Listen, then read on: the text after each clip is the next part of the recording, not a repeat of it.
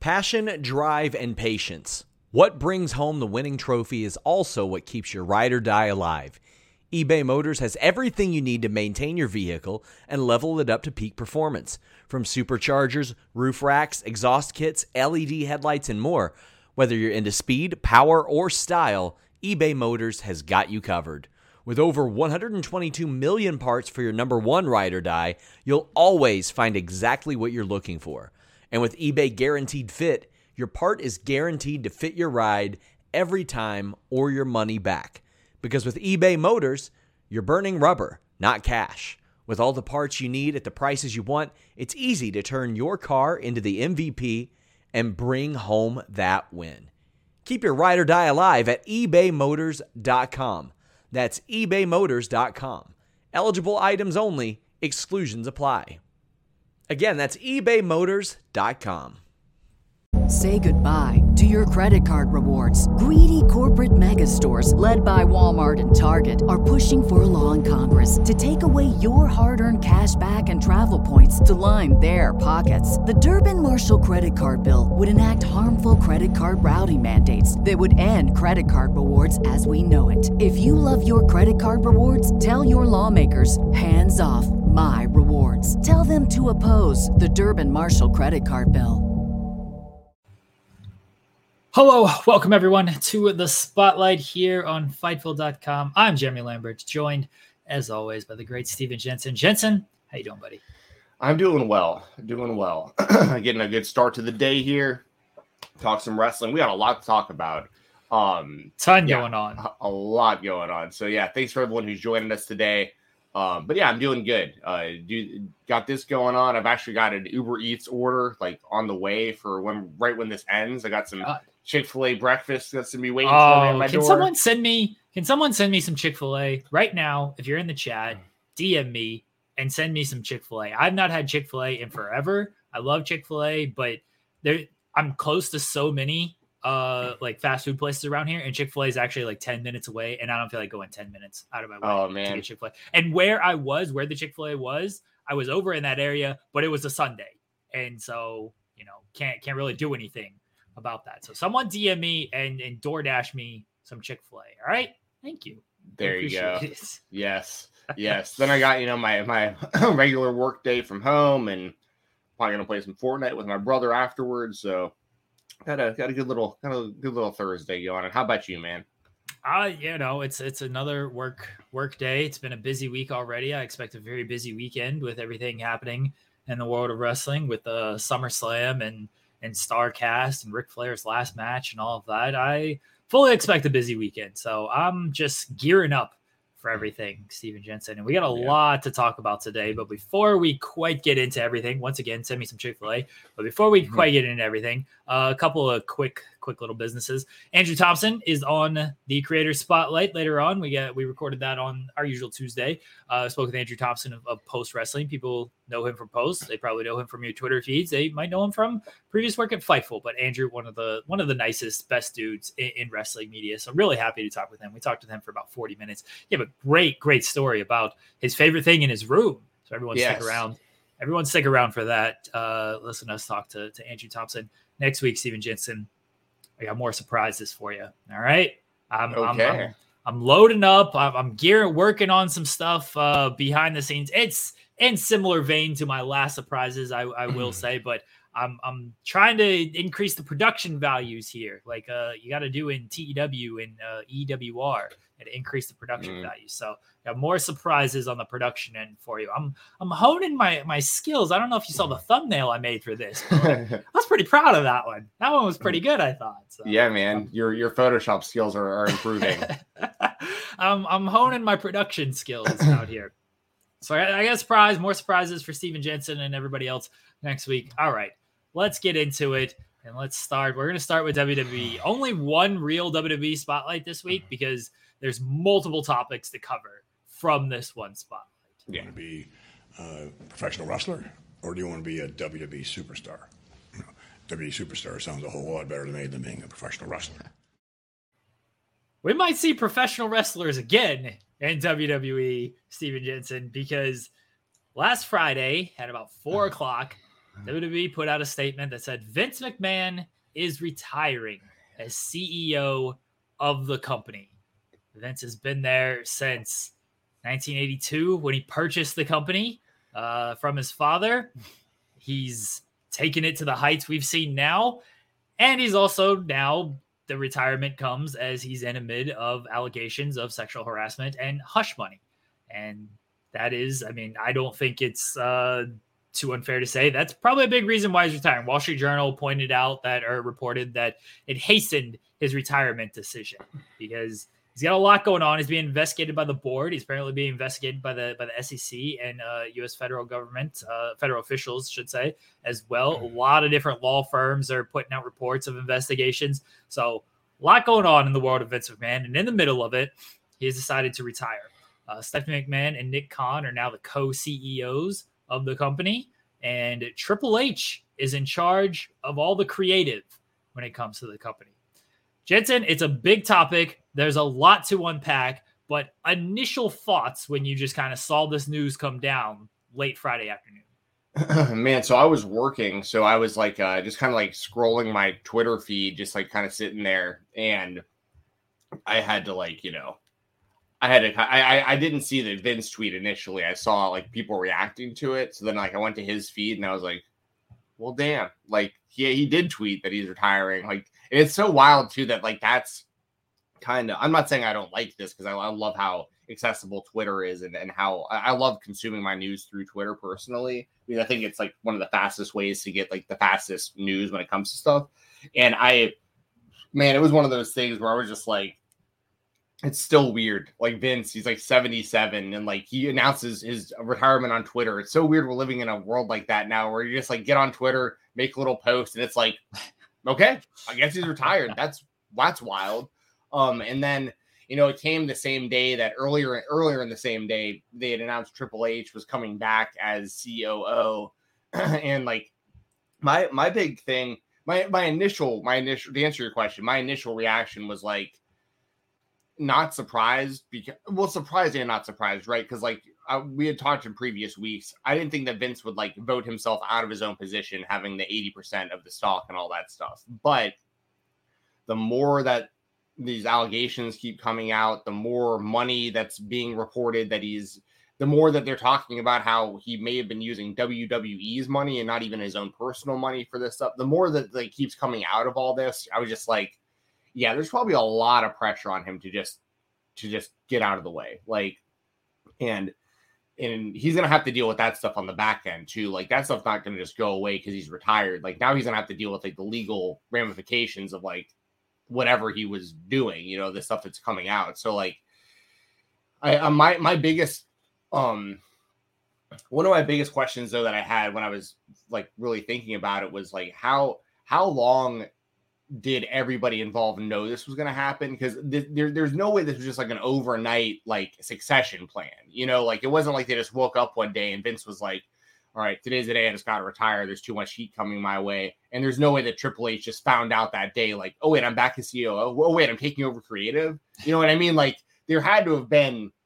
I don't think it was too long because he stepped back like a month ago. I think like mid-June. Is when he stepped back, and that's when Stephanie was named interim CEO.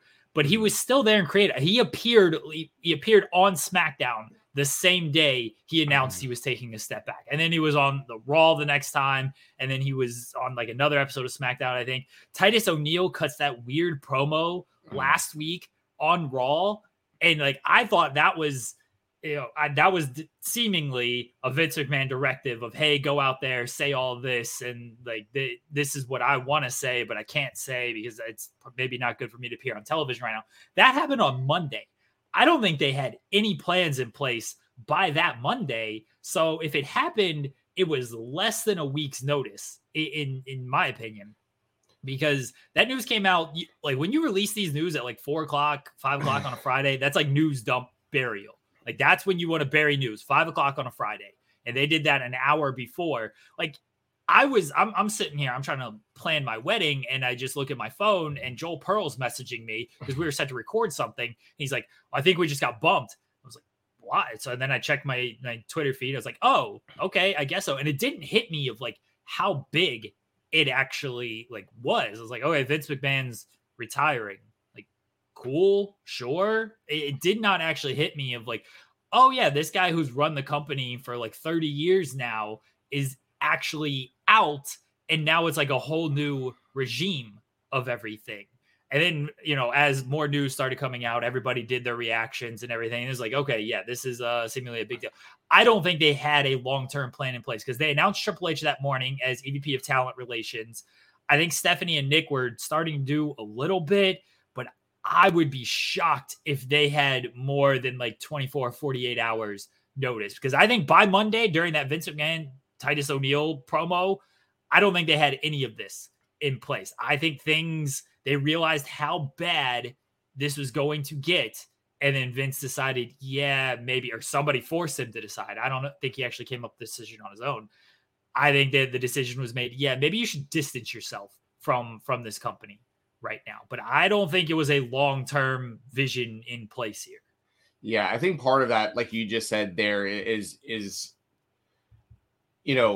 a conversation that probably had to be had with Vince between him and people close to him, and people being like, listen, like, if you really do want what's best for your company, for the WWE and for the future of this, like, you have to step aside. Like, if you're involved with this, like, it's going to make everyone look bad. You're jeopardizing the brand's reputation that you built for so long.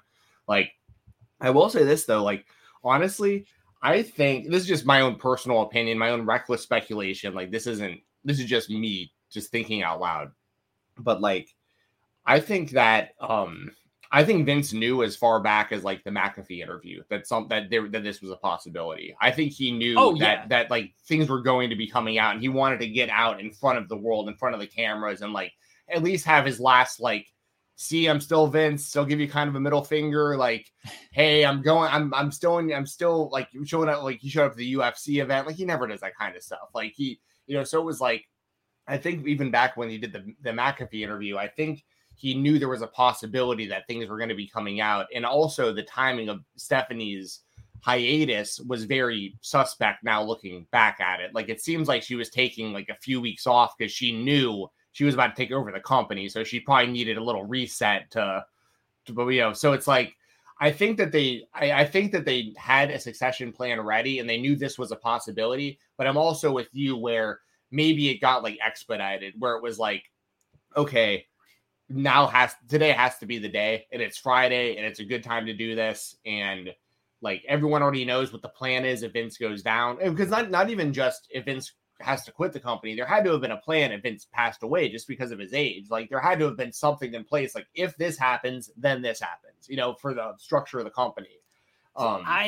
I'm not real quickly. No, go ahead. The initial Wall Street Journal report, which came out June 15th, it said the investigation for WWE and the board investigating him reportedly began in April. So I agree with you that it doesn't say when in April, but I do agree with you that like Vince's McAfee interview, which took place in March, I think like first week of March, and then of course his WrestleMania stuff. I think there was an inkling of stuff by that point as well. So I agree with you there.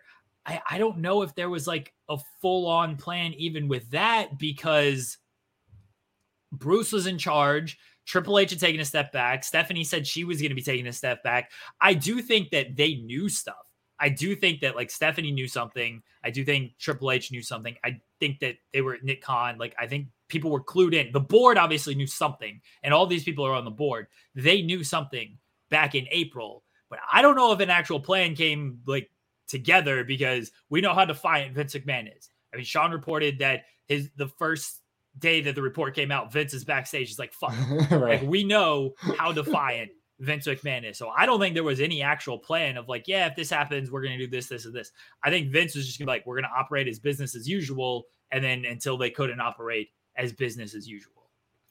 How wild is it though, that like, kind of like the how fast Nick Khan rose in that system. Oh man, like 2 that's years. Wild.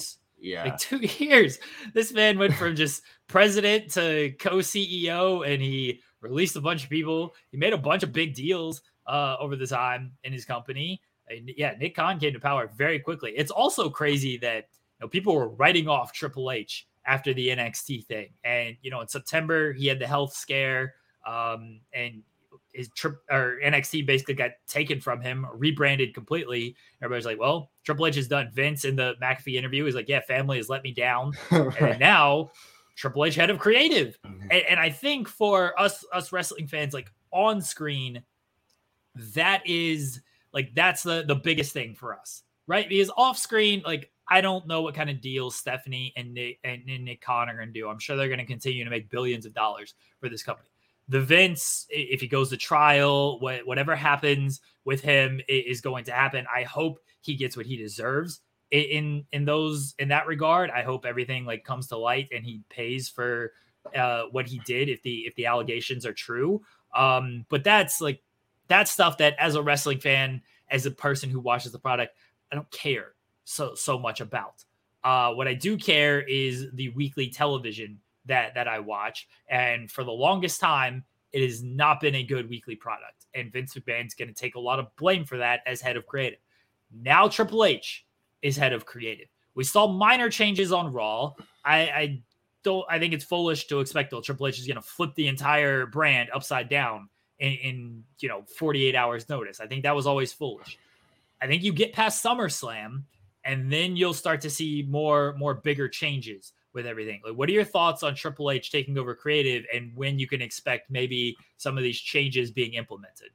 It's hard to know exactly when they'll really start making big changes.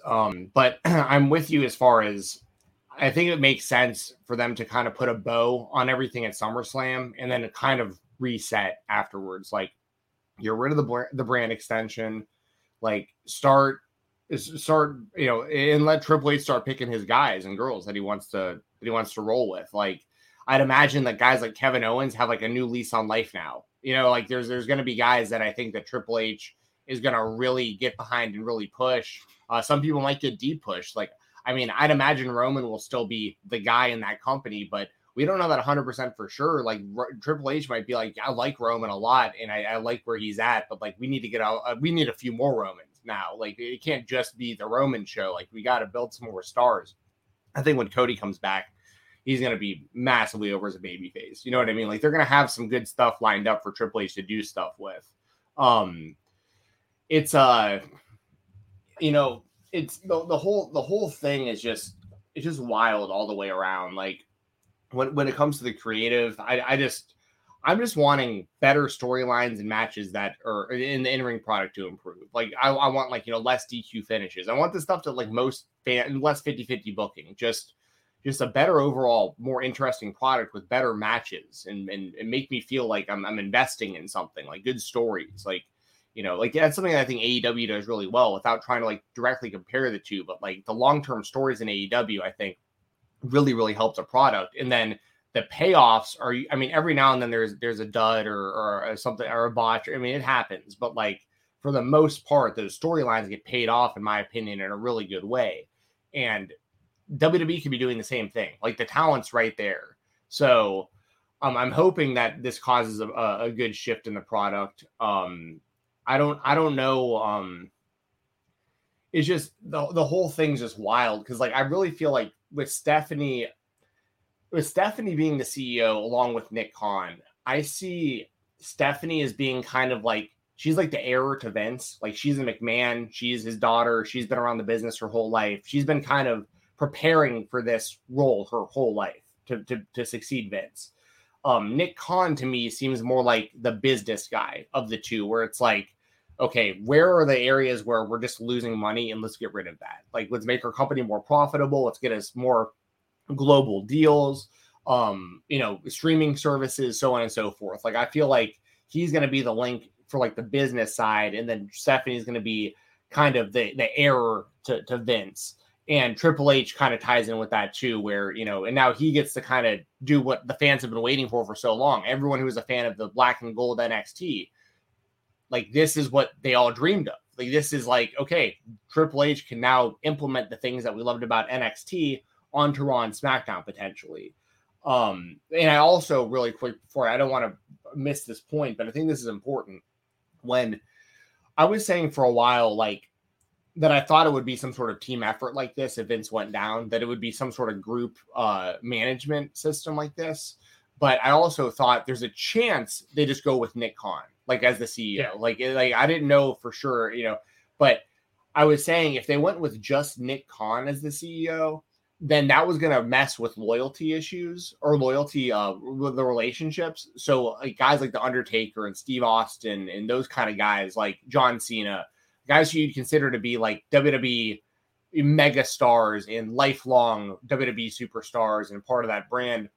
When Vince left, if it was going to be Nick Khan in charge, I thought like, okay, well, The Undertaker might, wind up in another company or, like doing stuff, he might wind up in AEW. Steve Austin might pop up in AEW, so on and so, just because the loyalty to Vince that's not the same. The loyalty they have with Vince would not be the same as what they have with Nick Khan.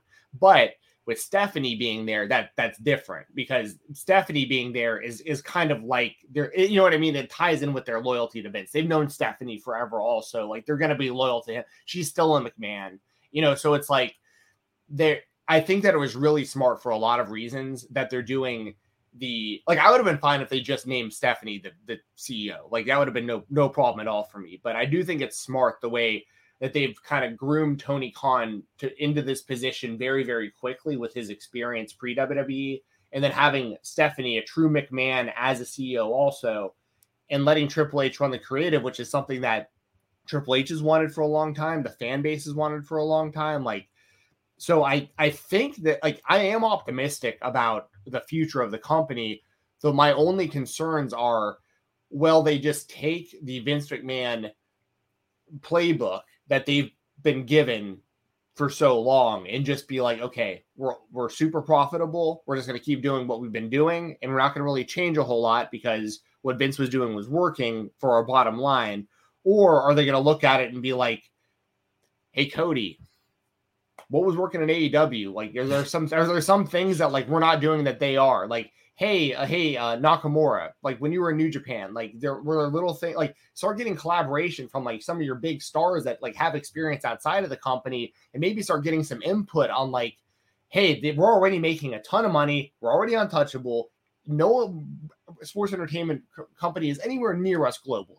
Like, what are some things we could do to make the product better for the fans? Like, the money's already there. Like, what can we do to make the show better? And they have so much great talent from all over the world that if Triple H can collaborate with them and start getting some changes in there that make it so that like the 18 to 49 gets interested again, that's their big what they're missing. And I so what do you think? How do you feel about all that? Like, do you expect big changes, or do you think it's going to be kind of par for the course for a while, or what do you think?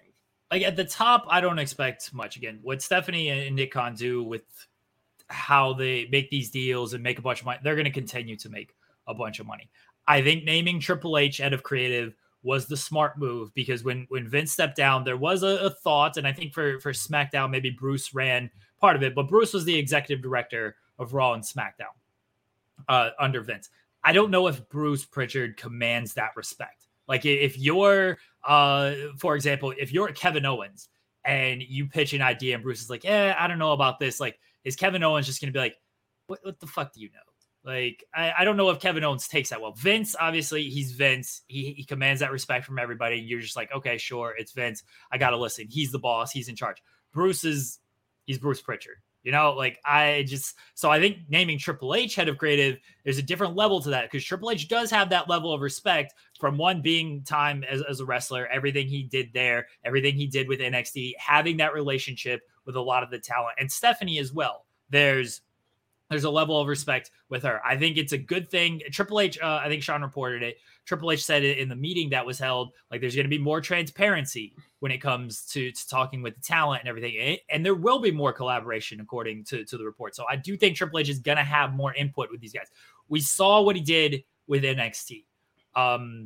Everybody who left NXT, everybody who was in NXT, even guys like Adam Cole, when Adam Cole left and went to AEW, he never said a bad word about like his time in NXT or Triple H or anything like that. Everyone who ended up leaving or getting released, they always said good things about Triple H and their time in NXT. And that goes a long way So Triple H has that respect. As far as like on-screen changes, definitely wait until after SummerSlam. I guess the Riddle and Rollins things that got pushed back, that was maybe a Triple H decision. We'll see kind of how they play that out at SummerSlam, if they end up making good with a different type of Rollins match, what they do there. But I would wait until after SummerSlam to see. And then I think Triple H will start implementing stuff fairly quickly. I don't think he's going to be like, well, Vince has this in place. Vince didn't have shit in place. Like there's no like real Right. like long-term things. Like I watched Raw and some of the best things they did was like the Alexa Bliss, her little interview backstage where she's like, I don't really need Lily. You know, I can kind of do my own thing. Like why are Dewdrop and Nikki Ash like friends? Like what's going on here? I thought that was a very good promo by Alexa Bliss to try to like wink, wink, nod, nod of like, yeah, I don't really know what I'm doing. Now maybe I have some direction. I'm going after the title. Roman Reigns saying daddy's not here anymore to Theory. Like the way they just completely neutered Theory, which I'm fine with. I thought that was very good. I think Triple H is going to make this turnover as quick as possible. What that means, I don't know. I don't think he's going to start bringing in like, okay, put the world title on Ciampa, put the world title on Gargano. I do think Gargano might show up at SummerSlam. I have no inside information on this. It's just Gargano, he held out long enough and now his guy's in charge. And it seems like it's coming up nicely for him to be on that main roster and get some sort of push. I think you're going to see different talent be utilized. I think you're going to see maybe talent that was underutilized get a bigger push. I think you're going to see maybe more cohesion with the storylines as well. I'm not saying Triple H was what he did in NXT was the perfect product. It was a lot of taking from the indies and pushing those guys that we all liked. But hey, it worked until AEW came around and just did it on a bigger scale and a bigger level. But I think Triple H is going to have positive changes on screen that I'm looking forward to. And I'm hoping for the best. We've talked about WWE a lot on this show in the past of how like it's just kind of an unwatchable product a lot of times for us. And now with Triple H there, I think it'll be a little bit better. There's still going to be some issues. I think the format is just going to kind of be what it was. 3 hours is a lot no matter what, and that ain't going to change. I know people are playing the clip of, oh, Triple H would like Raw to be 2 hours. Long as USA is paying all that money, that ain't going to change at all. So you're still going to get 3 hours of Raw. That's always going to be a slog. I'm more interested, not more interested, but I am interested in how he handles certain things like Sasha Banks and Naomi. They were gone. They, didn't seem to get on with Triple H or with Vince McMahon. Triple H is there. We know how much Triple H loves Sasha Banks. We know how much Stephanie loves women's wrestling. She created the whole thing. So I'm wondering if he can like repair some of these relationships. He repaired the Ultimate Warrior relationship. He repaired the Bruno Sammartino relationship.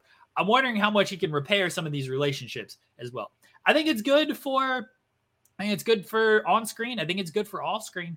I'm excited to see what happens because under Vince, things were just going to always be what they were. Maybe he hit on a few big moments and everything, but for the most part, wasn't going to be there. Triple H is there. I think the landscape has shifted a little bit, and we'll get into Tony Khan's comments a little bit later on. But with Triple H, I do think there is some shifting now that makes wrestling better as a whole. Yeah, for sure. And I haven't looked into it yet, but I know that they did tryouts in Nashville this past or within the last couple of days. It might still be ongoing. I'm not sure, but WWE is looking at talent in Nashville right now. Yeah. Prior to SummerSlam, and I was seeing reports. Once again, I haven't had time to look into it, but apparently there was a good amount of indie wrestlers at that thing, and I think good. Yeah, at least that's what I heard, or at least there was a handful. I don't know how many because I don't know how many people attended the tryout, but it sounded like they were interested in indie wrestlers attending that. So it's one of those things where like, hopefully this is a big trickle down where maybe they reconsider the whole NXT 2.0 thing. I mean, like I'm not saying that that's necessarily like the worst idea in the world, but what I do think is if the Raw and SmackDown product is about to shift back more towards like in-ring wrestling and different storytelling and Triple H being in charge, we got to also keep in mind like this whole overhaul with like NXT Level Up and NXT and even NXT UK and stuff, all these because like that's another time we haven't even thought about Shawn Michaels and how he might figure into this because he's been running NXT UK, and I know a lot of people don't pay attention to that show for a variety of reasons, but But in all honesty, as like just strictly a professional wrestling show, I think it's a good show weekly. I cover it for the Weekender, and I think they have storylines that make sense in their matches. They have payoffs for their matches. And when there's like a pay-per-view match or a takeover, they always deliver. So it's one of those things where like, I think Shawn Michaels will probably get a lot more power over time as well. And I'm excited for that potentially too, you know, like, and I think that this really could open it up for indie wrestlers to have a foot back in the door potentially to get into WWE and have a little more confidence in the idea that if I sign with this company, now I have an actual chance, you know, whereas before, you know, years back when they were signing guys like Blake Christian and Alex Zane and all those guys, there's some names I don't want to mention because some people have been canceled since then. I don't want to like accidentally, but you know what I mean? Like they Anthony Henry, a lot of these guys who were like, they put on 205 Live and they just did nothing with, and they were gone within like 6 months to a year. Now it's like, if you're those guys, maybe you're like, or someone like that, you're like, okay, you know what? Before I didn't have much of a future with like the way things were structured, but Triple H seems to like me and he's in charge now. Like that's like, you know, it's interesting for a lot of reasons. Cause I think the trickle down can be very, very, beneficial for the whole WWE product. If they go back to signing more indie wrestlers and really trying to build their product in a different way than what they were doing the last, you know, couple of years or whatever. So I hope Triple H just establishes some consistency across the entire company. And this Triple H, Stephanie, Nikon, like everybody, but mainly when it comes to like the booking and stuff. Have the people on Raw who are on Raw, have the people on SmackDown who are on SmackDown. Decide what you're going to do with NXT. If you're going to kind of keep it a developmental type thing where maybe stars go in and out, like use these brands as an actual sort of territory system that they should have been doing for the longest time, but for reasons they never did a great job of establishing. That's one of the biggest things that I want from Triple H is just establish consistency on these brands and utilize this roster to the capability that we know that they have, because it's still a great roster, even with all the releases and guys leaving. Like it's still a great roster, and they got some talent in NXT 2.0 who could be on the main roster very shortly. But like utilize this roster to the potential that it has. It's going to take a while for Triple H to like really implement everything. I certainly don't expect anything really until Rumble, because then you got Survivor Series and you do the whole champion versus champion. Like maybe he changes that format. Who knows? But like until like the Rumble is when I'm thinking Triple H will sort of really have his fingerprints on everything. And I think that's fair time for him to really get things going and moving things around. Yeah, I think that's a good point, because like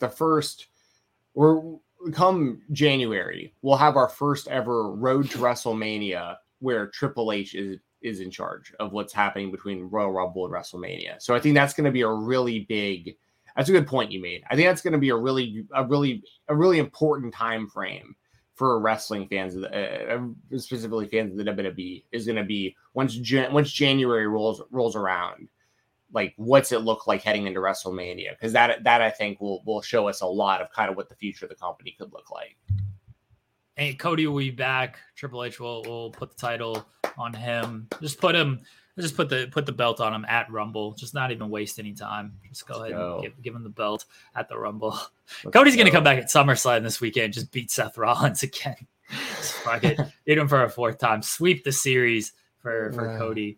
JJ mentioned the hope wrestlers get better care. WWE pays for wrestlers' insurance, pay for the travel and everything. Hey, I love these changes like behind the scenes as well. Big E mentioned that WWE is taking care of him while he's out. I think they do that for the most part. If like a guy gets injured in the ring and things like that, like they take care of these guys. I would love to see more changes like that implemented, of not just like full on independent guy. That's a big one, actually. Of like, let these guys stream on Twitch. Okay, right. let them go on Twitch. Let them have third-party stuff that they can do so they can make money elsewhere, because apparently Vince was very adamant about not doing that. You know, Triple H, when he was in charge of NXT, he didn't care if those guys were on Twitch and stuff. But Adam Cole, he had to give up that shit if he wanted to move up to the main roster. And it seemed like that was a Vince thing. And now that it's a different regime, maybe that'll change. Like let these guys be able to do third-party deals and promote if Sasha Banks is in Star Wars. Do that kind of stuff. Like promote these outside ventures for people. So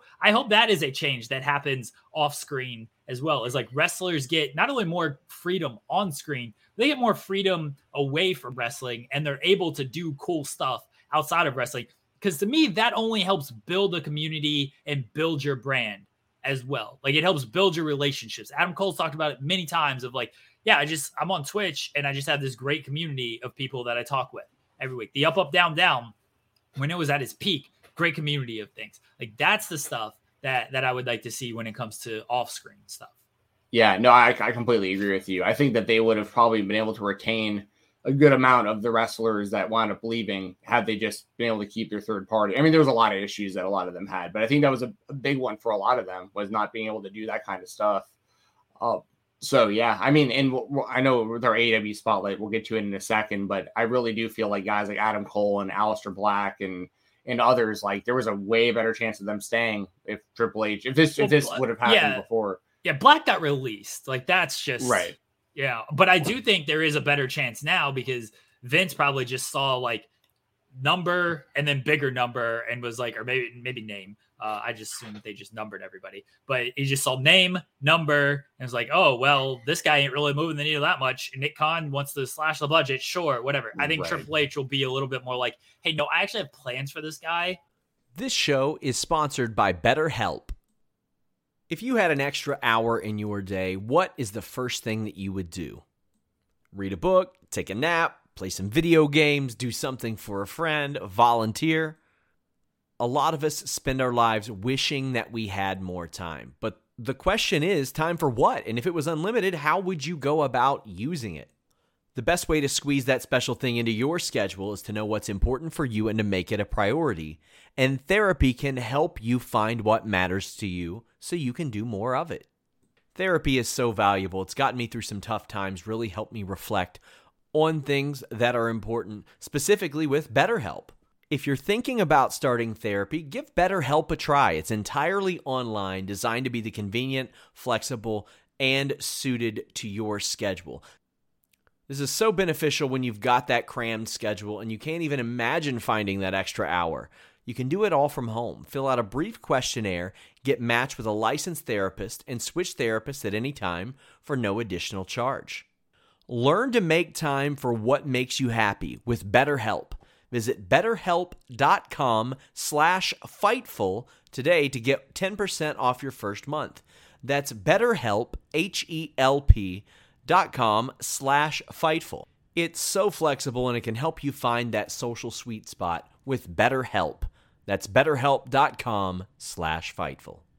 Say goodbye to your credit card rewards. Greedy corporate mega stores, led by Walmart and Target, are pushing for a law in Congress to take away your hard-earned cash back and travel points to line their pockets. The Durbin-Marshall credit card bill would enact harmful credit card routing mandates that would end credit card rewards as we know it. If you love your credit card rewards, tell your lawmakers, hands off my rewards. Tell them to oppose the Durbin-Marshall credit card bill.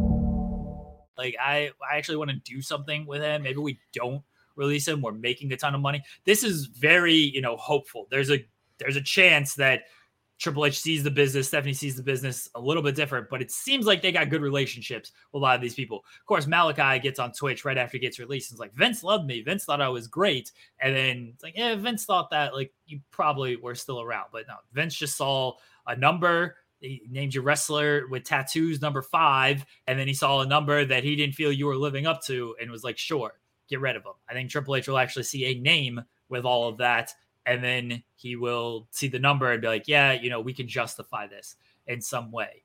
So I do think maybe there will be less releases. Maybe that's wishful thinking on my part. I think that Triple H, yeah. So Dio Loki makes a good point. Tripp said it was the same guy who didn't see anything down in Prazo. This is when I said earlier, like Triple H had misses. There were some talents that he didn't see much at. Like the Eddie Kingston tryout where he forward rolls. He's like, wait, what is Eddie? Thunder Rosa, we want you to be a referee. Like he oversaw some of that stuff.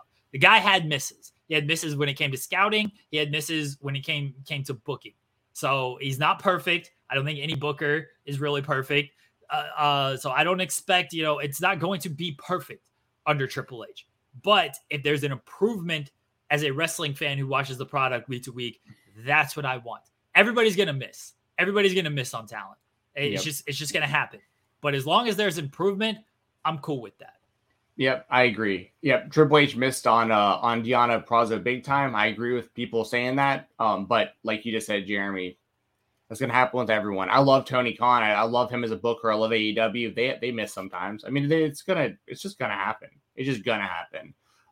Because every now and then too, like if you pay attention to stuff like NXT Level Up going on right now, I mean, there's even people that weren't named on the indies or anything. Like there's still guys that I think like have been in place even in that system. Like there's like Malik Blade and Idris Anafe and these guys who like they have a lot of potential. Like it doesn't have to all be like indie guys and girls and stuff. Like you can create your own talent if you just push them the right way and like let them really like work their way up the card.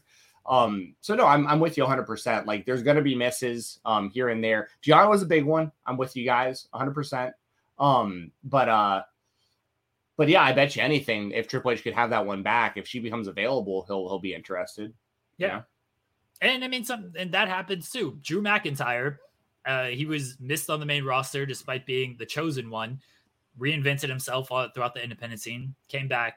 Look at him now. Like that happens. Reinvented himself. Yeah. Maybe, it just wasn't Deonna's time. There was a lot of talent in front of her. She couldn't get through. I do think that was still a miss. She's improved. She's gotten more comfortable. She was in a system that she could thrive in. And now maybe she comes back when and if she's a free agent and she is treated like the big deal that she actually is. So we will see on that. I'm hoping for the best when it comes to Triple H. I'm optimistic. Me too. I haven't been optimistic about a WWE product in a very long time, but I am optimistic. I'm optimistic. And as much as people think I'm a WWE hater or whatever, like I've supported the product adamantly for like 30 years. I want it to be good. I want to watch it. I want to get excited for it. I'm giving it a chance. Like I want it to be good. I'm hoping SummerSlam is an awesome show. I really am. You gonna watch SmackDown on Friday? I don't know, maybe. I'll definitely watch SummerSlam for sure. So yeah, SummerSlam should be a fine show. Yeah. But SummerSlam is like the last like holdover of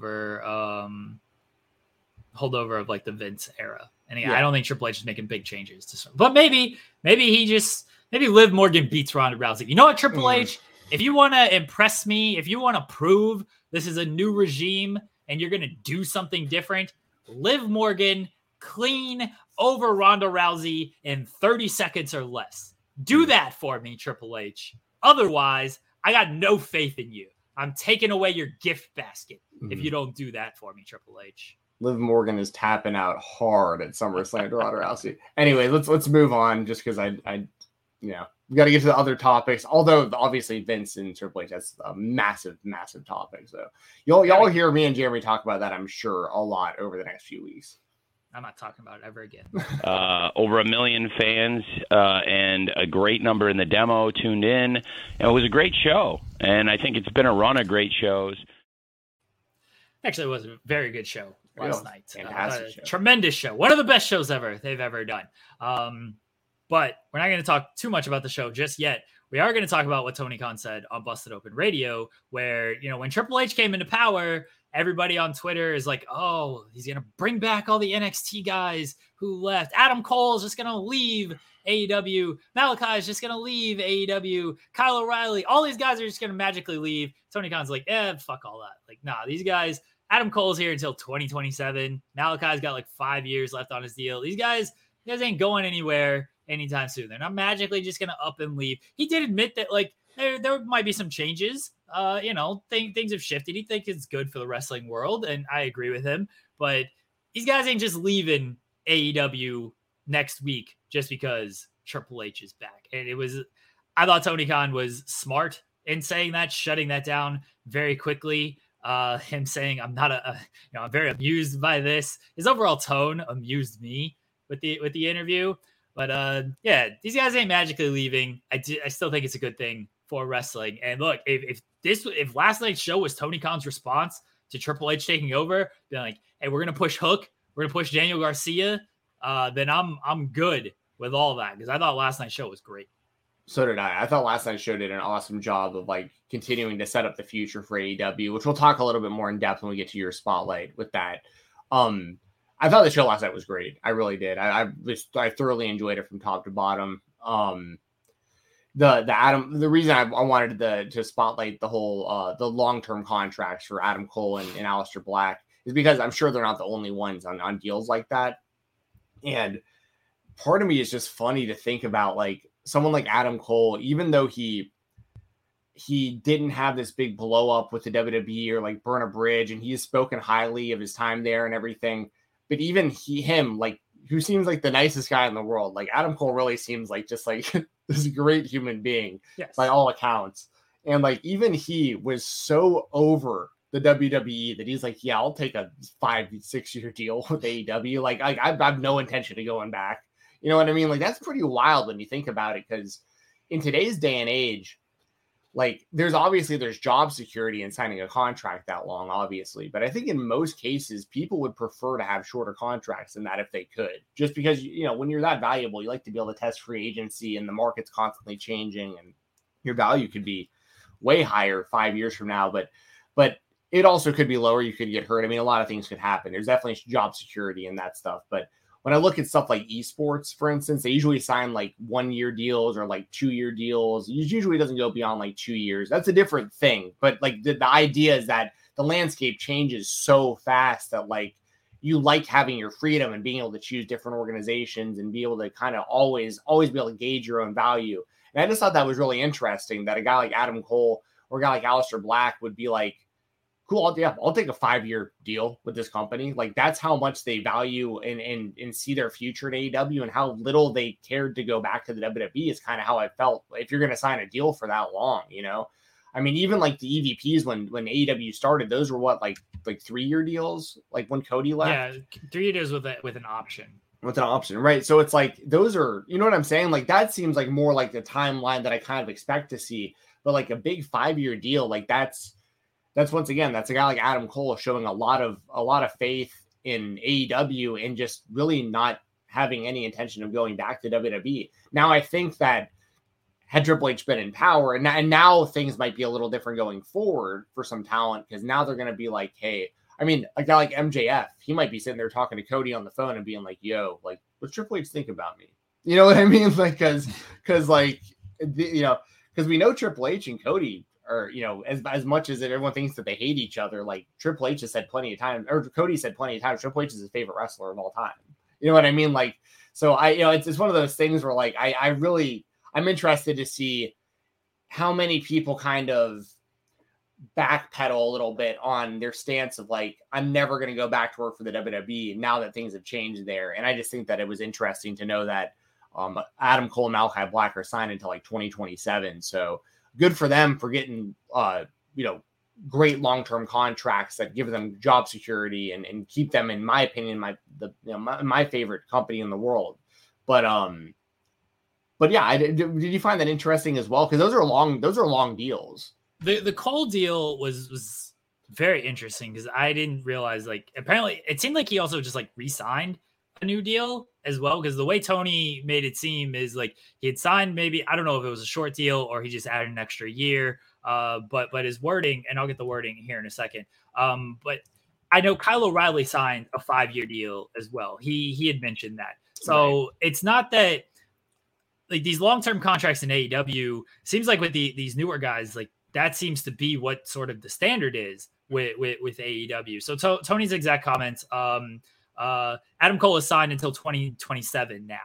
And so the now made me believe that, like, oh, did he get like, because he debuted in 2021. So that's actually like I guess it's a 5 year deal. I mean, I'm terrible at math. But the now made it seem like maybe it was a shorter deal and then years got tacked on or something like that. Regardless, the 5 year deal doesn't seem like it's not standard in AEW. It seems like they signed a lot of these guys coming in to 5 years deals, and they got them locked up. And I'm sure these guys appreciated the long-term security on this stuff. And yeah, maybe they thought like, well, WWE ain't going to change in 5 years. Maybe that's a little bit foolish thinking that like, hey, nothing's really going to change in WWE in 5 years. I'll just stay here and I'll be good. I probably would have gone a shorter term deal thinking that, yeah, it's going to change. I look at it very much from a real sports perspective of I'm more likely to sign a shorter term deal and then I can weigh my options, especially like if you're a wrestler, like where your peak is based on booking and things like that. And like for some people, they're not peaking until like their 40s. You know, pro athletes, their prime is in the mid 20s to early 30s. So if you're in that term, like sure, sign a long-term contract, and then if you decline, you're still making a bunch of money. Otherwise, like maybe if you're an older player, like sign a short-term contract. I would probably like sign a short-term contract though. Just knowing how crazy the wrestling landscape is, I would, go back to WWE and maybe they'll offer me a little bit more because we kind of saw with Cody, like if you have a nice little run in AEW, maybe they'll treat you better when you go back to WWE. I think a big point that needs to be made here is I don't think Tony Khan should worry so much about losing Adam Cole and Malachi Black and all these former WWE and NXT guys that they're bringing in. It's the guys like MJF. It's the guys like Scorpio Sky and Ethan Page, and they're on long-term contracts too. But just as an example, I don't know the full details of any of these contracts, but it's those guys. It's the guys like Ricky Starks that these other guys are coming in, and this is all prior to last night is my thinking, and then we'll kind of get into last night. It's those guys that I'd be worried about losing of like, hey, I was like helping carry this company through a pandemic. I was like kind of an original guy here. And now all of a sudden I'm not getting featured as much because you want to push the Adam Coles, the Bryan Danielsons, the CM Punks. Like, let me see what WWE has going on, considering the value they place on like, oh, you're coming from the other side. Now Triple H is there. He might see what Tony Khan has done and be like, okay, well, we can do this too. Like I can take your talent that have decided to leave and I can put them in good positions. So that's where I would be worried if I was Tony Khan. Not so much losing. Well, these guys were thrived in the NXT system under Triple H.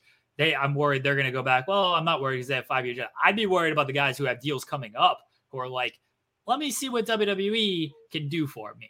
That's where I would be worried. And last night, I don't know if it was a direct response to all of that, but last night was a good start of like, yeah, I'm going to take care of these young talents as well and showcase them, and they're going to be just fine under me too. Yeah. And, I've talked about this on the show before where I was saying that there's a good chance that, because WWE's had such a hard time building their own stars for so long, that I'm like, they're just going to let AEW do it for them. Like, let AEW build guys like Jungle Boy and Ricky Starks and Sammy Guevara and so on and so forth. And then, like, if they become available and AEW has them, off to the side for ex-WWE talent, that they don't even need to do, like, they'd have to push them on their own television show, obviously, like, to get that perception. But, like, it's one of those things that's like, you can take a Jungle Boy and be like, okay, he's still in his mid-20s. Like, he could be a star for us for forever. And he's already got the TV exposure and a fan base. Like, these people are going to have big advantages coming in. I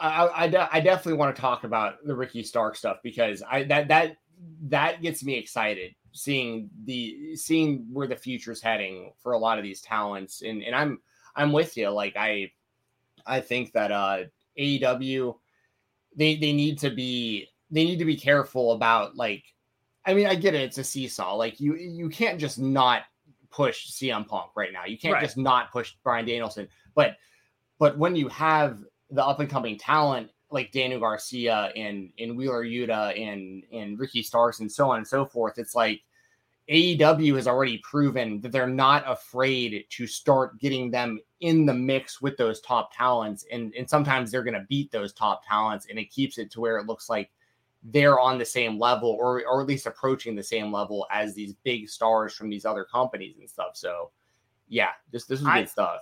And real quickly, I would worry about the guys. The women is who I would worry about. Yeah. Because if you ain't Britt Baker or Thunder Rosa or Jade Cargill, it doesn't seem like there's a lot of TV time for some of these women. And Triple H, we know, again, loves women's wrestling. Stephanie invented women's wrestling. That's where I'm looking at if I'm a female in AEW of like, hey, maybe things are a little bit better in WWE and maybe I'll get more of an opportunity over there. So I maybe not worry so much about the young males over there, but the females on the AEW roster. That's if I'm Tony Khan, where I would be a little bit concerned of like, oh yeah, they might leave and head over to WWE where they see a little bit more opportunity. I think the female side in AEW, there's still issues there for me. Yeah, no, I think that's a good point. I think that's a really good point. And also one other thing that we always have to keep in mind, one advantage WWE is always going to have over any other company is most of the wrestlers that are in the game currently, they didn't grow up wanting to be AEW wrestlers because AEW didn't exist. Like they grew up wanting to be WWE superstars. A lot of them. And it's one of those things where that seemed unattainable with Vince around for a lot of those wrestlers. And now it might seem like a possibility. So like, you know, they're always going to have that little advantage too of like someone like MJF growing up wanting to be a WWE wrestler his whole life. And now this might be a possibility, you know, and you always got to keep that in mind too. As much as I love AEW and what they're doing, a lot of these wrestlers' goals were to work for the WWE one day. So, you know, they're always going to have that little bit of advantage when it comes to that for a lot of these wrestlers. So, yeah. On the subject of Ricky Starks, this was yes. My spotlight of like everyone knows, big Ricky Starks fan. I've been pushing for him to get opportunities for a long time, despite my fake rivalry with him. He's gotten mic time over the past couple of weeks. He's gotten a wrestle. Last night, he did lose the hook, but then he cut a very great impassioned promo about like wanting the opportunities, not wanting to wait. My time is now. And then Hobbs turned on him. I think Ricky Starks, like he already had all the potential in the world to be like one of the top heels in the company. I think he has all the potential in the world to be one of the top baby faces in the company. I tweeted it last night after Hobbs hit him, like Ricky Starks is about to be the biggest baby face in this company. I hope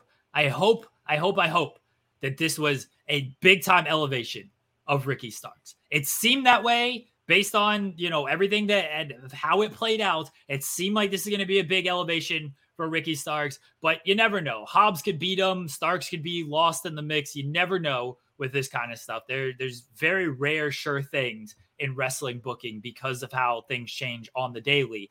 But last night seemed like a big sign that Ricky Starks is in line to get elevated up there as one of the top baby faces in the company. And I think that's the right call because this guy has all the tools, and I love that he's finally getting his time to shine on the microphone and in the ring. When people might not realize, he's wrestled for like 2 decades. Like he's been around for like forever. Yeah. So like this isn't even a case of like some like, I mean, he's still young, but you know what I mean? It isn't one of these things where it's like a guy who just came out of nowhere who, like, I remember watching him on the Indies and like in the National Wrestling Alliance and all this. Like that guy I remember him doing like enhancement work for the WWE. Like he's been bullied by Ryback. Yeah, that's right. Like this dude has been through it, and like he's still grinding, and he's still getting better, which is great. And I know he was another one of those guys that like Cody speaks really, really highly of. He still talks to Cody. Talks to Cody. Yeah. So you know, I know people hear me talk about Cody a lot and stuff, but the reason I say that though is because like I feel like that means something. Like Cody meant a lot to AEW, and he had a lot of in like the young talent and helping develop them on the show. And he really would always spotlight Ricky Starks as like, this guy could be the star of the whole thing, you know? And I think that, him as a babyface is going to work even better than him as a heel going forward. The fans want to cheer him already. Very charismatic, great in the ring, very athletic, still young. I mean, he checks every box you would want out of someone you're going to push as a big star in your company. And I can say the same stuff about Hobbs to a degree. Hobbs doesn't have quite the level of experience, but with his size and in how athletic he is and how much he's improved since joining AEW, I think this is going to be mutually beneficial to both guys, which is a great thing. I think that Starks is going to come out of it as a massive baby face. I think Hobbs is going to become an even better and kind of more well-known heel.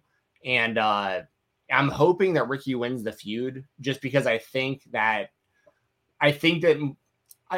listen, Hobbs' future is super bright. Like, undoubtedly, like, I think both guys are future AEW world champions, Hobbs and Starks. But if it was me personally right now, I think you need to take the momentum off of last night's segment. And the thing with Stark, and Money Mark says Starks is 32. That's actually a lot of wrestlers, that's like their prime is around that age. So like that's great for Starks that he's 32. And it's one of those things that's like, I feel like based on the reaction last night too of everything, like both guys are money. But I feel like it would really benefit Starks as a babyface to win this feud. So that's just me personally, but I think both guys are going to come out looking way better after their feud going forward because of their feud. So I'm looking forward to it. I'm sure we'll get multiple matches between the two, and it'll be like an actual real feud, a real rivalry with some really great matches and some great payoffs of these stories, I feel like. So, and I was excited. And here's another thing. I didn't see the heel turn coming, or the turn coming at all from Hobbs. So, and I thought also, just shout out to Hook. Like, I mean, super over. I love seeing the orange trunks. It was cool hearing Taz on commentary during it. Like, and the way that Starks reacted, the whole thing was cool. Like, he goes out there, he beats Danhausen, he loses to Hook, but then he dabs Hook afterwards, like shows him respect, and like they're still friends. And then it cuts this great babyface promo. And right when you're like, okay, him and Powerhouse, like, tag team, babyface tag team now. Like, okay, like they were real close to the titles. Maybe this is what puts them over the edge. And then Hobbs just waffles him. That like, looked brutal. That looked very real. The way that he hit him from the side of the head like that, or in the neck. So yeah, I didn't see the turn coming. And I shouldn't say I should. Hobbs didn't turn, but you know what I mean. The Hobbs turning on Starks, I didn't see coming. And Ricky Starks, it looks like he's off to the races as a babyface going forward. I think this accomplished a lot, and both guys are going to be better on the back end from whatever happens out of this feud between the two. There's still more to play out on this too, because as you said, Hook and Hobbs dapped up after the match, or Hook and Ricky dapped up after the match, so it seemed like they were fine. Taz was like stunned when Hobbs hit Ricky. He was like, "Oh, what the fuck happened there?" So now and Hook's like babyface. Like, I know it's like part of Team Taz and everything, but like team with Danhausen always gets a big reaction. Like, he's kind of big time mega babyface. So now we'll see kind of where Team Taz goes, if maybe they become a babyface team with Hook and Ricky Starks. I don't know how all this is going to play out. They can go in a few different directions. Maybe Powerhouse Hobbs is on his own. Maybe Taz I think Hobbs needs Taz on the mic a little bit, certainly more than Ricky does. But they got their options on what they want to do with Team Taz coming out of the split. Dude, I would have Hobbs pair up with Stokely, Hathaway, and Jade or something like that. Like, because dude, like Stokely talking up Hobbs, that would be great, I think. Especially with the dynamic of the height. You know what I mean? I love when Stokely is managing someone who's like way bigger than he is. It just comes like, even with Jade, you know what I mean? Like it's like that, but him next to Hobbs, because that's all I always thought it was such a huge miss for the WWE that they didn't have Stokely and I know that Stokely and Omos were together very briefly, like years ago, but I thought that would have been just a perfect visual for Omos on Raw, having a guy like Stokely who doesn't even go up to his hips, you know, like just talking all this trash for him. I think something like that would be really cool. Like if Hobbs, because I think Taz being the mouthpiece for Hobbs works really well, but I think Stokely would be able to kill it as well. I mean, like, so they have really good options in AEW if they want to move him away from Taz. I think everybody should be managed by Stokely Hathaway, even if they're very good on the mic. Let's get into our other spotlight, Steven Jensen. Our product is what it is. We're going straight up the middle. Straight up the middle, Steven Jensen. That's what NWA is doing. I can't believe I'm leading with this over Jonathan Gresham, which is actually an important topic. But try to tie it in. Nick Aldis pulled from the title match, replaced by Tyrus. And then Corgan's like, Nick Aldis is politicking. And then Nick Aldis is like, I'm not politicking. I carried this company. It all seems like one giant work, and it's not a good one. And I don't know what they're trying. Like, they're trying to get some type of buzz because NWA 74, they put the title back on Trevor Murdoch. Bless Trevor Murdoch. He ain't drawing much for them. I think Nick Aldis is drawing much at this point either. But then replace it with Tyrus. Like, Tyrus has go away heat. He does not have heat of, hey, let's tune in to see what Tyrus does. It's let's not tune in at all because who the fuck wants to watch the quite possibly the worst television wrestler in the world. And I don't think I'm making a bold statement by saying that. True. Like, he's awful. I don't know what they're trying to accomplish here, but they're trying to do something with all of this. And, hey, they got us talking about it. I was like, yeah, this seems important enough to talk about. But I'm talking about it mainly to bury it because I think it's just awful. Like, awful television. Half of it's not even playing out on television. It's playing out on Busted Open Radio. Like, I just think it's just awful stuff to try to garner buzz for your show that clearly doesn't have a lot of buzz going. The fact that Trevor Murdoch couldn't get an NWA World title defense on this Conrad show that's running this weekend, they couldn't get the NWA World title on this show this weekend. That says something to me of how devalued the NWA is right now. That Conrad and David Crockett, Ric Flair, like, hey, maybe we should have the title that Flair is kind of most associated with. Maybe we should have a title match on our big show this week. Nope, not there. Maybe if Aldis was champion, they would have it. I don't know. But NWA, not even in the mud. Just it feels 5 feet deep right now. And someone's going to dig that extra foot. Yeah. It's rough, right? Because, like, you know, I review NWA for the Weekender. And, yeah, no, I know. So I keep up with the product. It's not always a terrible show. Sometimes it is. Sometimes it's okay. But, you know, the thing with Tyrus is this, like, all politics aside, because I get there's a lot of people that don't like that he does the stuff on Fox News and so on and so forth.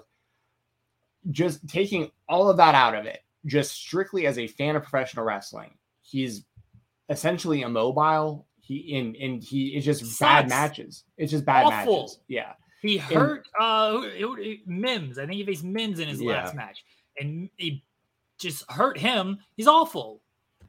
Yeah, no, I agree. And it's one of those things where, like, what's so frustrating about it, it isn't just that, like, it's one thing if he's just on the show, right? And it's like, okay, it's time for Tyrus, and, you know, you kind of know what you're going to get out of it, but, like, it just is what it is. But it's a different thing when he's the television champion who's now made, like, all the title defenses he needs to get a world title shot.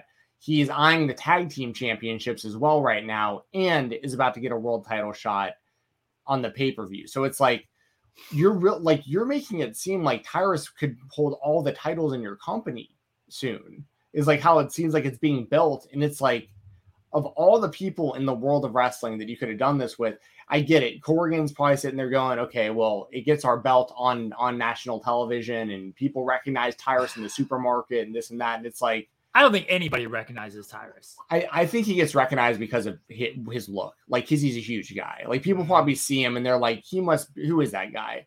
I don't know. I'm not saying he's, like, famous or, like, super. I'm just saying, like, I could understand the idea that Corrigan thinks that this guy is, like, a recognizable figure, mainly because of the stuff on Fox.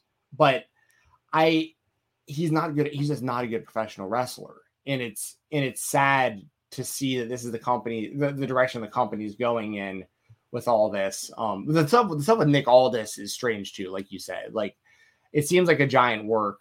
I guess the payoff is Nick Aldis conquering Hero as well. Like, I guess, because that's even confusing, because just a couple weeks ago, like, when they were doing the stuff to qualify for that 4-way that Aldis wound up winning to get a title shot, building up to that 4-way, Aldis was, like, taking cheap wins to get there. So, like, he was a heel, like, during this. And then he winds up winning the 4-way to become the number one contender in the what do they call it? The race to the chase or whatever they called that. Yeah. And it's like, so Aldis wins this whole thing. And then all of a sudden on Busted Open Radio, they just announced that, okay, Aldis is getting pulled and it's going to be Tyrus instead. It's just not. I mean, Pluggo mentioned that. I say this on the Weekender all the time. The Pope, that would have made sense because, like, he's never held the belt and, like, he's over at least. Like, I mean, like, there's there's other people they could have went with. I like Trevor Murdoch. I do. I think for the NWA Trevor brand, Murdoch's well. a baby face. Like, he's a baby face. I think this makes a little bit of sense if it's Cardona and Corgan is playing. I guess Corgan is an evil authority figure. I don't think anybody comes off looking good on this. I think we live in a world of black and white. I think it's not good booking. It's not good storytelling. I don't think any of it is super interesting if I'm a fan who watches the product, which I don't really watch the product, but I just wanted to spotlight it because I think it's dumb. Yeah. Well, if I had to make a prediction right now, I think Tyrus is going to probably win the championship. Like, because there's no other reason to think he won't. He's undefeated in the company and just keeps beating everybody with heart punches. I mean, it's bad. He's awful. If you are any type of wrestling promotion, don't book. What's the easiest choice you can make? Window instead of middle seat? Picking a vendor who sends a great gift basket? Outsourcing business tasks you hate? What about selling with Shopify? Whether you're selling a little or a lot, Shopify helps you do your thing, however you cha-ching. Shopify is the global commerce platform that helps you sell at every stage of your business. From the launch your online shop stage to the first real-life store stage, all the way to the did we just hit 1 million orders stage. Shopify's there to help you grow. Whether you're selling scented soap or offering outdoor outfits, Shopify helps you sell. Wherever and whatever you're selling, Shopify's got you covered. Sign up for a $1 per month trial period at shopify.com/try. Go to shopify.com/try now to grow your business, no matter what stage you're in. Shopify.com/try. Tyrus, just don't do it. All right. Or if you're going to book them, 1 minute matches. If you want to build them up in 1 minute squash matches for some reason, sure. He's not good. He's not a good professional wrestler. He's just not. And I have no interest in watching him at all. Let's move on because I do want to talk about this Jonathan Gresham topic. Jonathan Gresham lost the ROH World title to Claudio Castagnoli at ROH Death Before Dishonor, which was a great show. Everyone should check that out. FTR and Briscoes rock. A lot of great matches on that show. And then, according to Sean Ross Sapp, Gresham reportedly asked for his release, got into a heated conversation with Tony Khan, was confused about what the booking was and where he was supposed to go and everything. I said it, maybe it was last week. I said it whenever we talked about, I think it was last week. I said Gresham should win. I said I was confused by the heel turn because I didn't think him aligning with Tully Blanchard made much sense. And then in the pre-show, we learned that Prince Nana just bought out Tully Blanchard Enterprises, and now it's the Embassy, which is probably better. It fits ROH more than Tully Blanchard Enterprises, but it was like, okay, well then Gresham turned and aligned with Tully because Tully reached out for him, but now Tully's selling the stuff. It didn't make any sense to me. It still didn't make sense. And then after watching Gresham lose and this all coming out, this makes the most sense to me because if I'm Jonathan Gresham and I don't know what's happening with with ROH and where my position is, everything, I'm a little agitated too because I helped carry this company during the pandemic. I helped keep them relevant after the pandemic by defending the title on different promotions, including Impact Television. Like if I'm Gresham and then this comes in and then I'm just cast aside for guys who are under AEW contract, I'm not happy either. Yeah, no, I'm with you. He's kind of stuck between a rock and a hard place in a lot of ways. I feel like, because I'm not saying that him feeling that way isn't justified, because like I get where he's coming from, and I understand where you're coming from too, because I feel the same way. Like, just for what it's worth, that whole group, the Embassy, like I don't think Brian Cage really fits well with like the tag team, the Savages, Gates of Agony. I'm getting them confused with with GC Finale and Jacob Batu, the Savages, Simone Savages. Is that what they're calling themselves now? Anyways, that group just doesn't make a lot of sense with him and Gresham, and like it really didn't make sense with Tully around. But I do like Prince Nana being involved in the Embassy. That's kind of cool. But if you're Gresham, I understand I understand the reservations there where you're like, because even before winning the world championship, he was really carrying the company on his back as a pure champion. And like, he's put a lot of time and effort into this brand and being the faces of it. But if you're Gresham, like it's tough. Cause like, I don't know what conversation went on between him and Tony and how much it blew up, but But apparently that happened before they wrestled, him and Claudio. And you could kind of tell because like the match was only like 11 or 12 minutes long, and Gresham didn't come out. It was very abrupt. Like, yeah, it was kind of out of nowhere.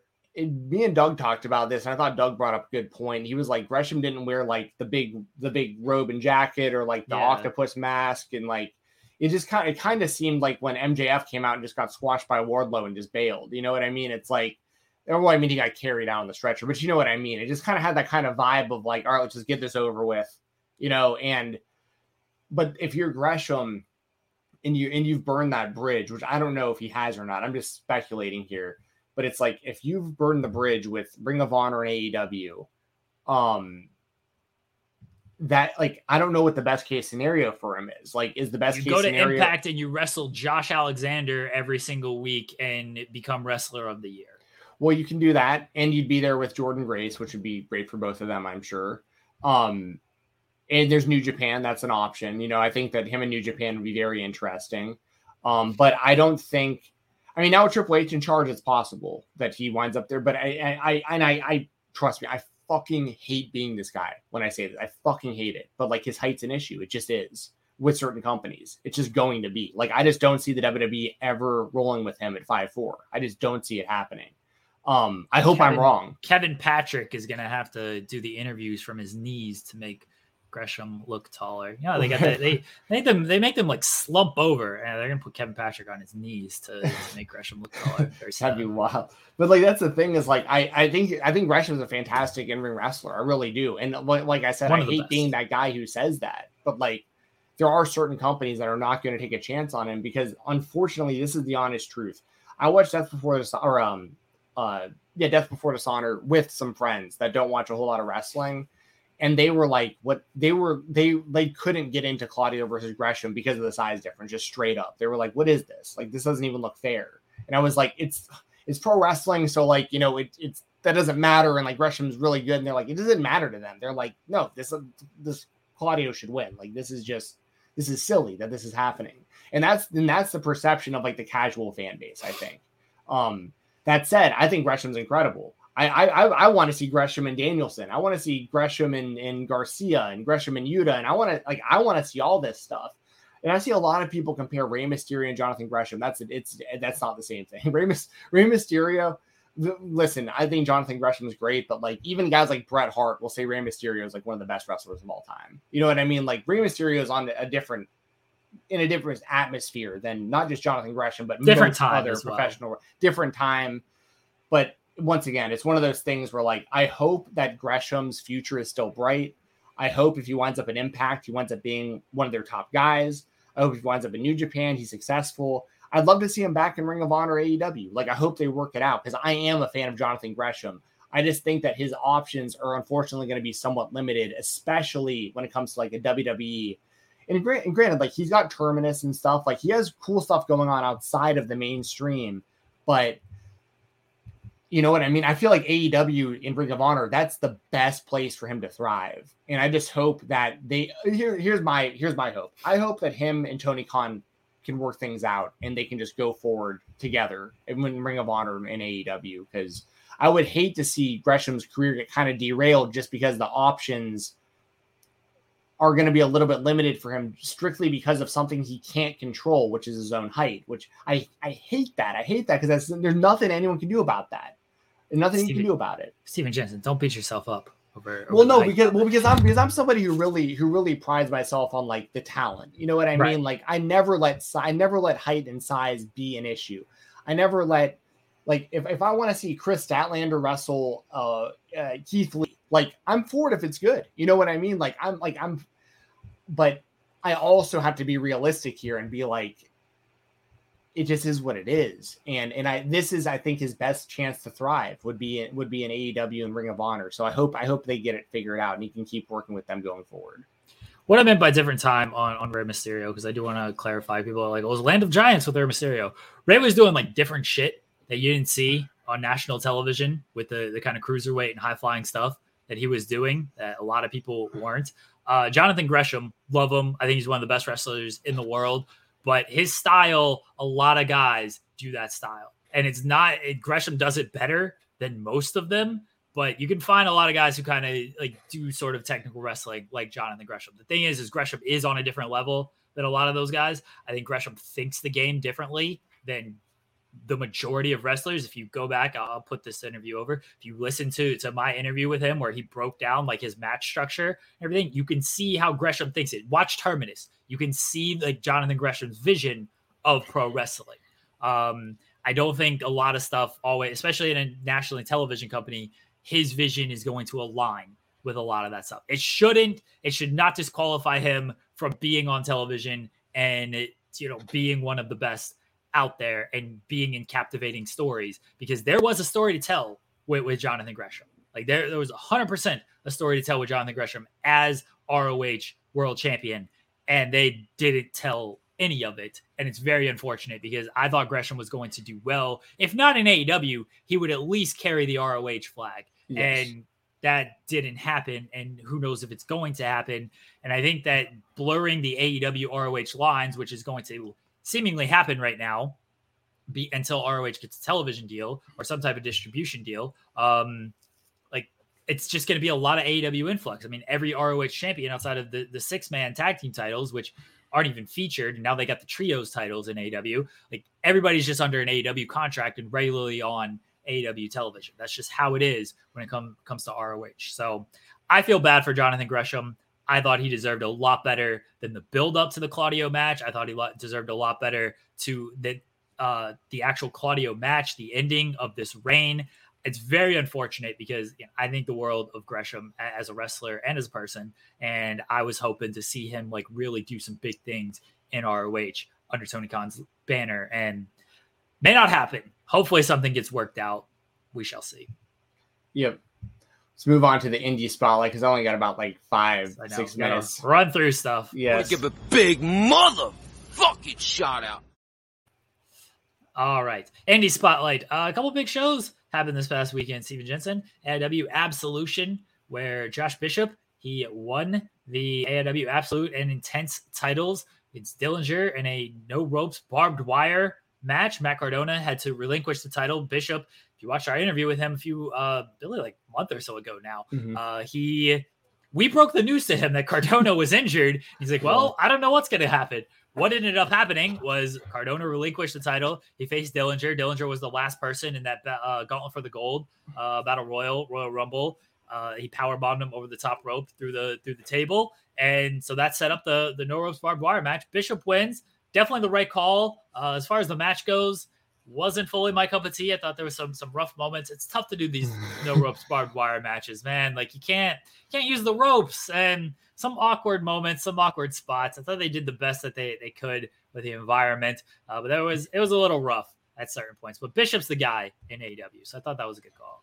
Yeah, I agree. And it was good to see Derek Dillinger, the former Derek Direction, doing his thing and being a part of that match, because he's a guy who's been grinding for a really long time. He's been under the radar, and I remember him as he used to have a tag team with Eddie Only called The Production, and that's how I got introduced to those guys years back. And he's really like Eddie Only veered off and joined 440 and had a whole gimmick overhaul, and Derek Dillinger had to like really reinvent himself, and Ziggy Haim by his side and stuff. I think it's worked out really well for him. And obviously everyone knows I'm a big Josh Bishop guy.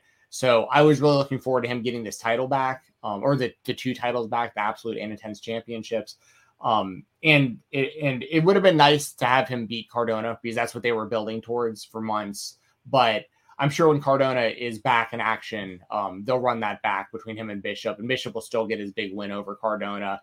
There was a scary moment for Wes Barkley when he kind of fell off the apron into the barbed wire towards the end of the match, when he came out to help when Ziggy was helping out Dillinger towards the end. It was slamming Ziggy all over the barbed wire and onto Bishop and everything. I did love those spots. They were cool. Yeah, there's some good spots. And I mean, that's kind of what you get out of a Josh Bishop kind of like hardcore match, is like it's always going to look a little rough around the edges, but it looks very authentic and believable. Like, you know what I mean? Like, it looks like, everything isn't going to be super smooth, but he's going to go out there and he's going to kick ass.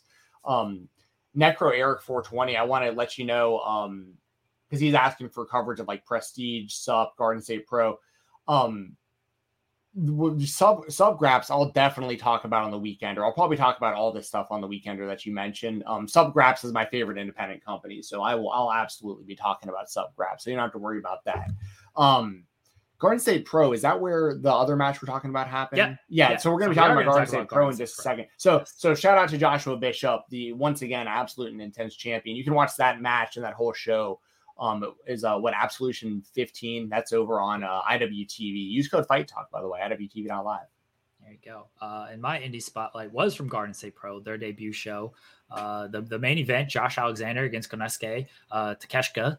20-minute draw, which I understand. They maybe didn't want to.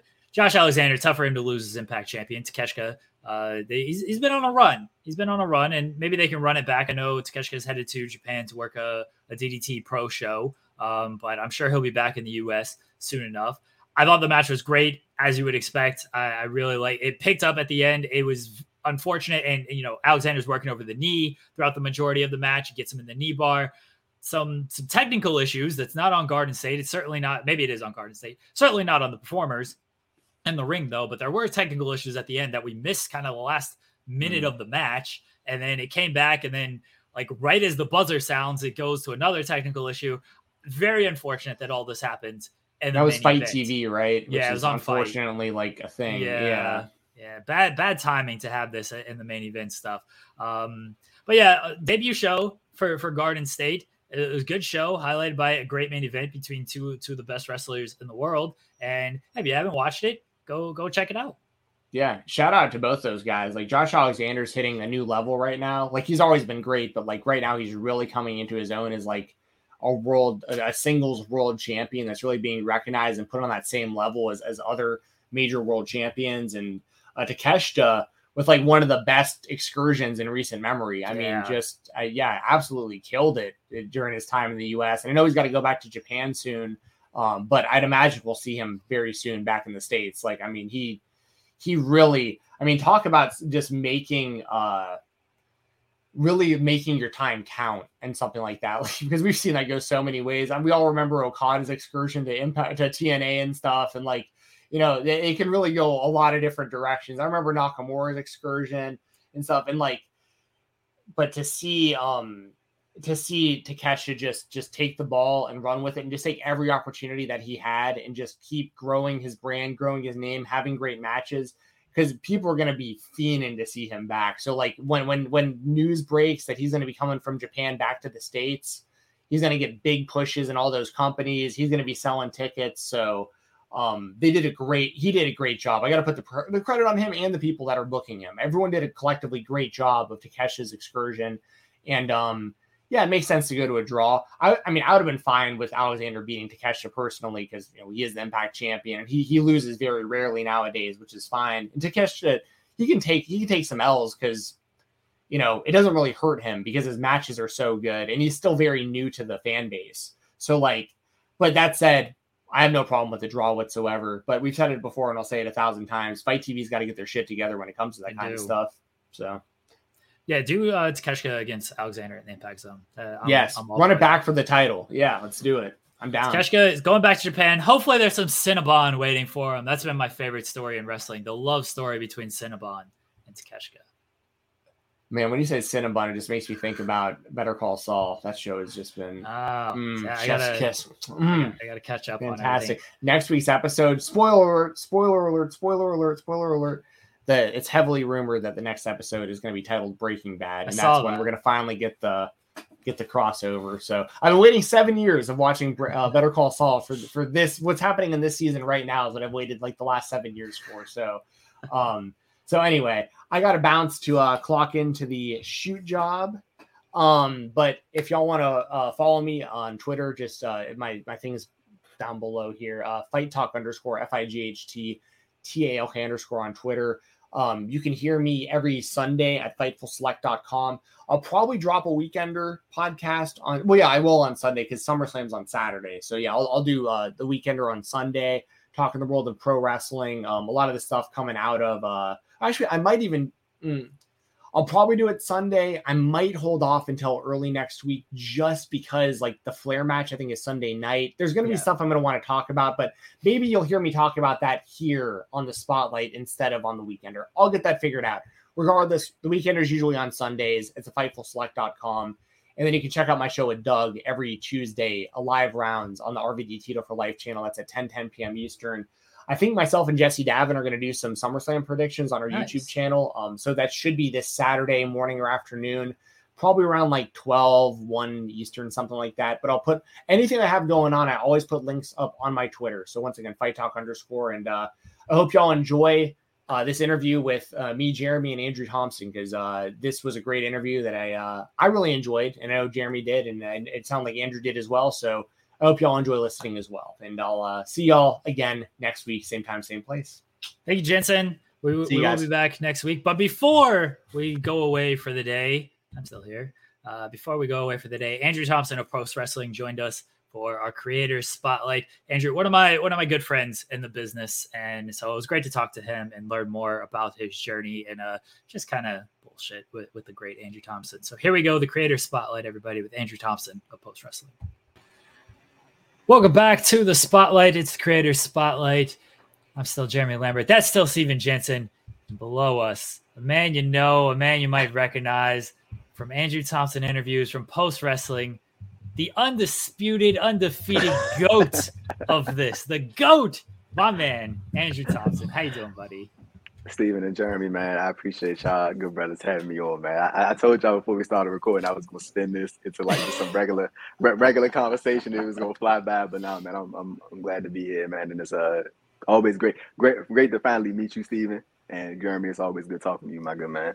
We put over our content creators or any creator that comes in here, and I know how well Andrew takes compliments. So this whole thing is just going to be putting him over, and he's going to be deflecting, and it's going to be great. But Andrew's the absolute best. I'm glad you're here, buddy. It's always great to talk to you. And the first question I have is what I kind of ask all the content creators: how'd you get started in this crazy world of wrestling media? Man, you taking me all the way back. I want to say 2017, early 2017. I remember I was this is when I was still in community college, and I ain't had shit to do other than my schoolwork. So I've always been a big wrestling fan. So I figured I wondered if I could get into like writing about this. And I remember this website. It was called eWrestling.news or some. I'm probably butchering the name right now, but it's not that. Yeah. I started on this website. It was eWrestling.news, and I remember the guy had just gave me opportunity to write feature stories. And I remember my first feature story that I ever wrote was about 2017 Royal Rumble's prediction article. And like this was back when my fandom, when I thought Sami Zayn was going to be WWE's next big baby face of all time, and he was going to win the world title. And I had fantasy booked this whole thing. And then I remember right after that, I had started doing news for a website called eWrestling News, but not eWrestling.news. It's two separate things. And it was a guy who wrote for the site, who owned the site, named Frank. And honestly, bro, like if it wasn't for him, like I really don't think I would like be writing about anything wrestling related right now, because I had absolutely zero experience, and he sort of just took a chance on me and like gave me a shot, because like he let me, can I curse on here? Is that okay? Yeah, for sure. He let me like fuck up, like, and I fucked up like a lot because I didn't know what I was doing. Like I was like, it's funny because I know I talked to Jeremy about this. Like throughout the years, we talked about like, people like, crediting and HTing people for the transcriptions. I used to be that guy that was like taking people quotes with no credit, no nothing. And like I remember I just kept like after a while kept messing up, and then I eventually got it. And I still talk to Frank like I'm gonna say a couple of times a year, and I just always like shoot him like a thank you text, because like if it wasn't like, cause he could have honestly like booted me the hell off his site like off the first mistake, but he just kind of let me keep doing my thing, and he just gave me a shot and allowed me to meet the wonderful people that I met at Fightful, of course, and then of course the people that I met at Post Wrestling as well. So yeah, I will allow to him, and I always try to shoot him around every once in a while. Yeah, it's funny because I've known you through Twitter for years, but this is the first time that I just realized that. I was like, is this the first time we've done something on camera together? It is, now that I'm thinking about it. That's wild. But I remember going through similar types of things when I was starting with because my background had nothing to do with journalism or anything like that, so I didn't know either how you're supposed to credit things correctly. So you just kind of I was the same way. I was just a big wrestling fan, just kind of found my way in through writing and podcasting and stuff, and then the next thing you know, you're just kind of learning these things. Well, what was your did you have any kind of background in journalism, or is this strictly something similar to with me, where it's the passion of just being a wrestling fan, and you just kind of found a way to get into it, but didn't really expect to be writing about wrestling and that kind of stuff beforehand? I think it's a mix of both, because when I was in school it was in mass communications, but I was more so on the on the behind the camera type thing. I really like doing the audio stuff and setting up cameras and editing. That's kind of my thing, or what I really enjoy doing and what I still enjoy doing. But I kind of just found myself into it, and it was more so just out of curiosity. I was just looking for places where I could write, but I was aware enough to know that I couldn't go to some of these top flight sites and just be hey, I have no experience. Let me write on your site. I knew I couldn't do that, so I had to take my pick of the meal and see what was out there and see who would give me a shot. So yeah, I definitely think it was more so the latter, what you just said. I kind of just walked into it, I guess. How did you get started with Fightful? Because you were here when I joined on. You mentioned you're in community college. When I joined on, you were still in college, and you were doing the weekends. And I was always super impressed that you go to school all week, and then the weekends you're banging out 300 articles and getting everything done. And I was like, does this man not sleep? And turn out you don't. Nobody is fighting, but we just don't. We run on. Sean likes to joke that we all run on crack. That thing's still in me, man. It's still in me. It's still in me, I was like, oh my god, he's doing all this. This is really impressive. But how did you get started with Fightful, doing news for the weekends with them? Okay, so this was when I was writing for Lords of Pain at the time. And I remember I had finished up with them, and it was just a thing of bro, I didn't want to be in college and be reaching out to them, my people asking for money and shit like that. So I wanted to make sure I could make my own money, do what the hell I want to do when I was in school. So I remember I reached out, because at this point I was looking at Fightful for a minute. I'm gonna say for at least 5 or 6 months. I had been eyeing it, but I knew I had some experience that I could at least throw at Sean. I couldn't, I knew I couldn't just come out there and just be hey, we'll take a chance. But I had to make sure I had some experience under my belt. So I remember I went to him and he put me on a trial basis at first. And then I remember I was like, you know what? I'm in a trial basis. I'm gonna bang this motherfucker's trial basis. I'm going hard. As soon as he give me any type of access to the site, I'm going crazy. And I remember everything just went real good. Of course, even when I was first started at Fight, I made some, I was not even a little bit. I made a couple mistakes, man. And I was Sean, he was always real cool about it, and just told me, hey, you should do this and do that, and try to fix certain things here and there, and plug little things in this spot, and maybe you should do this instead of doing that. And some of that stuff that he sort of told me early on, but really still carried on to the same thing I'm doing now. So. Yeah, from that point on, it just kind of went. So I started. I remember the first article I wrote for Fightful was a Titus O'Neil article about him doing something, and it kind of just went from there. It was February 2018, and then I remember, Jeremy, I first met you when we first started communicating. We first started working together. If I remember correctly, it was when it was a Triple Mania show that night. I think it was a Saturday that we started working together, and then I think me and Jeremy kind of got the groove of how each other work. I would probably say SummerSlam 2018. Yeah. Oh, definitely by SummerSlam. And then shit just went from right there. It only took a little bit of time. I will once again put you over, because the biggest thing I learned from you out of everything was work ethic when it came to this stuff. Because you went to college all week, and then you came on the weekends, banged out all these articles. You were helping out with the late shows as well, like Raw and SmackDown, and any type of I think that was all there was back then. Maybe NXT, they taped shows and everything. AEW wasn't a thing at this point. But I saw how hard.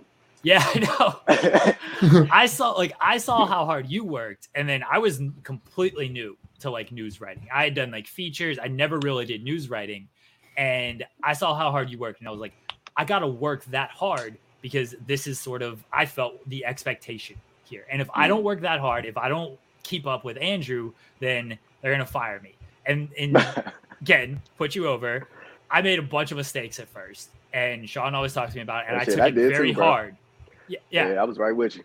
Like, I took it very hard when I made these mistakes. Like, I'm fucking up. They're gonna fire me. And you were always right there to be like, don't worry about it. It's cool. Like, we all mess up. I mean, to this day, we still mess up. We write a lot. There's a lot of like errors and stuff. Maybe we just mental lapses and whatnot. Like, we read a lot, and it's like we forget something. But you were always there and supporting me of like, don't worry about it. Like, you did what you needed to do. It's fine. Like, anybody talking shit, fuck them. Like, you work hard. Like, it's good. You're always in my corner on that stuff.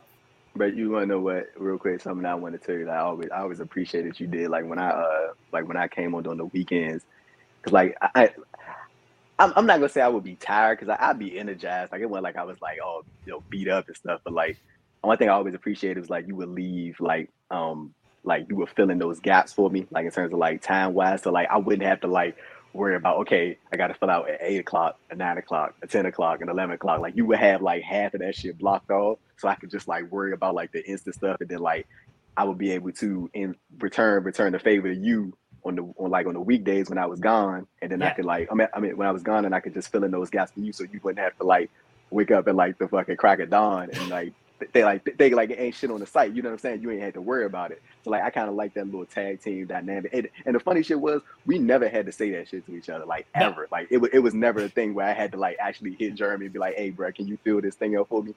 I would check the site when I come on finish my school stuff, and it would just be like shit on the site. I'd be like, if anything, you would be like, can you leave this open for me so like I can make sure like I can put something there. Like, that's what it would be. And I'd be like, hey, can you like leave 9 o'clock open? Like I'll be up. I'll take it. Yeah, can you leave like 3 o'clock? I'll be. Yeah, okay, cool. Yes, we worked very well with that. And real quick too, Steven and Jeremy, like one thing I do want to say is I always appreciated that, like you and Sean, like y'all will always be like, because I think at this point it was just us three, like it was like that was it, like it was just me, you and Sean. And I remember like I would always appreciate like how like when like because like it would be some days, bro, like when the schoolwork would just be like, I'd be like, Jesus fucking Christ, like it'd be papers on top of papers. But the one thing I always give y'all credit for is y'all never, now I'm talking about not once, ever, like when I had some like big school related, like y'all never was like, hey, we need you to do this, you do this, can you take a break from school, or like you take a break from your work? Like y'all, I'm talking about not once did y'all ever say or do anything, even, I'm talking about not even hint at it. Like y'all will always take care of your business, come back, whatever it is, midnight, whatever the fuck it is, whatever time you free. And like to this day, I always, and that's why I'm still like real tight with you and Sean to this day. Like I always appreciate it. Like it was that little stuff that like sort of stuck out. Like I wasn't thinking about it at the time, but like now that I like, you start to look back and stuff, like I always appreciated y'all doing that. Like y'all looked out big time. You did the same, Jensen. I'm sorry. You're good. Go ahead. You did the same because I had a lot of personal stuff going on through the time that you were there, and I wasn't always the happiest in my relationship. And my ex was going in and out of the hospital and everything, and I was like, I can't do like. What do you want me to do? And same thing. You were always there. Like, don't worry about it. Like, take care of your family, take care of your business, everything. And Sean was the same way. And we always just tried to find ways to support each other and realize that this wrestling shit ain't the most important shit in the world. Like, we have other stuff to do. And again, that is why I always talk to you. And that's why fuck Sean Ross Sapp, but that's why I still work with him. All right. Sorry, Jensen. Go ahead. I told you we were just going to put each other over a bunch. This happens. This happens a lot, depending on who the guest is. Like sometimes I just go on and on. I find like a YouTuber I like, and it goes for like. And I know Jeremy's just sitting there like trying. I'm like, I got to get my stuff in though, or else I'm gonna forget. You're giving a lot of really good insight though. I mean, I have people ask me often, and I see people just like tweet about it. Even earlier today, there was something that a few of us were tagged in that one of the comments was like, I really want to work for Fightful one day, and I know that a big part of what this is just advice to people that are listening to this that want to get a foot in the door, not just here, but anywhere doing anything like this. I know Sean's this way for sure, is having something to show. Like when you ask, like you were saying, Andrew, like you had a body of work that when you were prepared. So when your time came and the opportunity presented itself, you were ready and you had something to show and they were able to give you that chance and you knocked it out of the park. Do you remember by chance, like when you talked to Sean the first time, do you remember what you sent him as like your kind of like your work for him to look at? So if I remember correctly, I remember it was just I had DM'd him and asked him if there was a position open, and then like it was like just small talks back and forth, like it wasn't anything like concrete right off the gate. And then I remember he had hit me back, I'm gonna say like a week or so later, and then he asked me to submit like just like web pages of like work that I had done. Like it was just a bunch of articles. So I just sent them like stuff I had did at eWrestling News, like feature stuff that I had written, and of course the workload that I did at Lords of Pain too. And like I just sent them all that, and I think it was good enough that he was like, hey, you know, we can work something, we can do something with this, and like, you know, it just kind of went from there. So yeah, I think that was like it was probably like I want to say like a 2-week process maybe, like because I know the first week I had hit him up and it was kind of like I mean like with anybody I could tell like it was like more that feeling out process type thing. And then like after like I had sent him out work and stuff, I think he kind of was like, okay, like I think we could work with this, we could do something with this type of thing. Yeah.